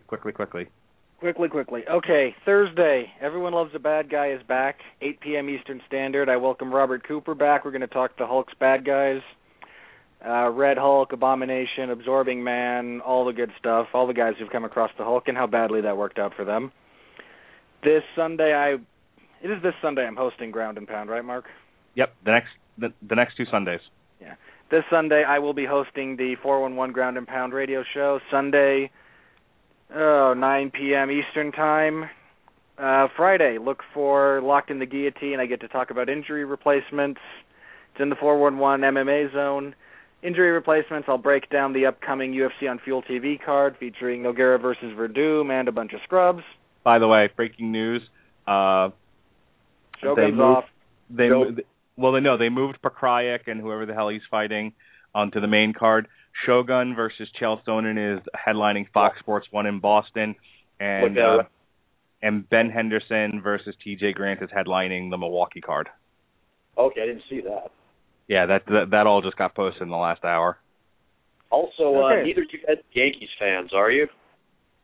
I am, just because I used to live in New York. A-Rod is headlining, along with Ryan Braun, the list of 18 MLB players who are facing suspension for their reported involvement with a shady Miami pharmaceuticals lab. And the surprises, anyone? Bueller? Crickets? Go ahead, Sean. Besides the breaking news, what else you got? Clearly, precious little else to plug this week. I'm taking it a little bit easy. All I will say is, please do go and check out Music's 3 R's on Sunday night. Already looking like I am going to have an absolutely ample amount to talk about this week. And otherwise, all I will say is just my usual caveat to everybody else, and that is, never dull your colors for someone else's canvas. All right, then I think we are done, gentlemen. It has been a small slice of heaven. I look forward to next couple of months doing Final Destination with you guys, Sean. I don't even have to wait that long. In 2 weeks, the whole world's coming on to talk Superman, so it'll be fantastic. So with that said, everyone be well, be safe, and behave. Remember to tune in for the next podcast.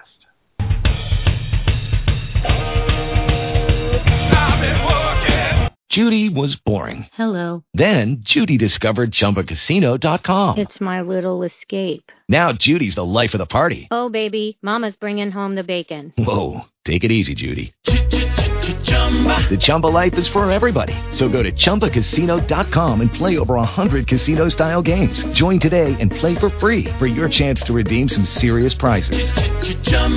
ChumbaCasino.com. No purchase necessary. Void where prohibited by law. 18 plus terms and conditions apply. See website for details. With Lucky Land Slots, you can get lucky just about anywhere. Dearly beloved, we are gathered here today to... Has anyone seen the bride and groom? Sorry, we're here. We were getting lucky in the limo and we lost track of time. No, Lucky Land Casino, with cash prizes that add up quicker than a guest registry. In that case, I pronounce you lucky. Play for free at LuckyLandSlots.com. Daily bonuses are waiting. No purchase necessary. Void where prohibited by law. 18 plus. Terms and conditions apply. See website for details.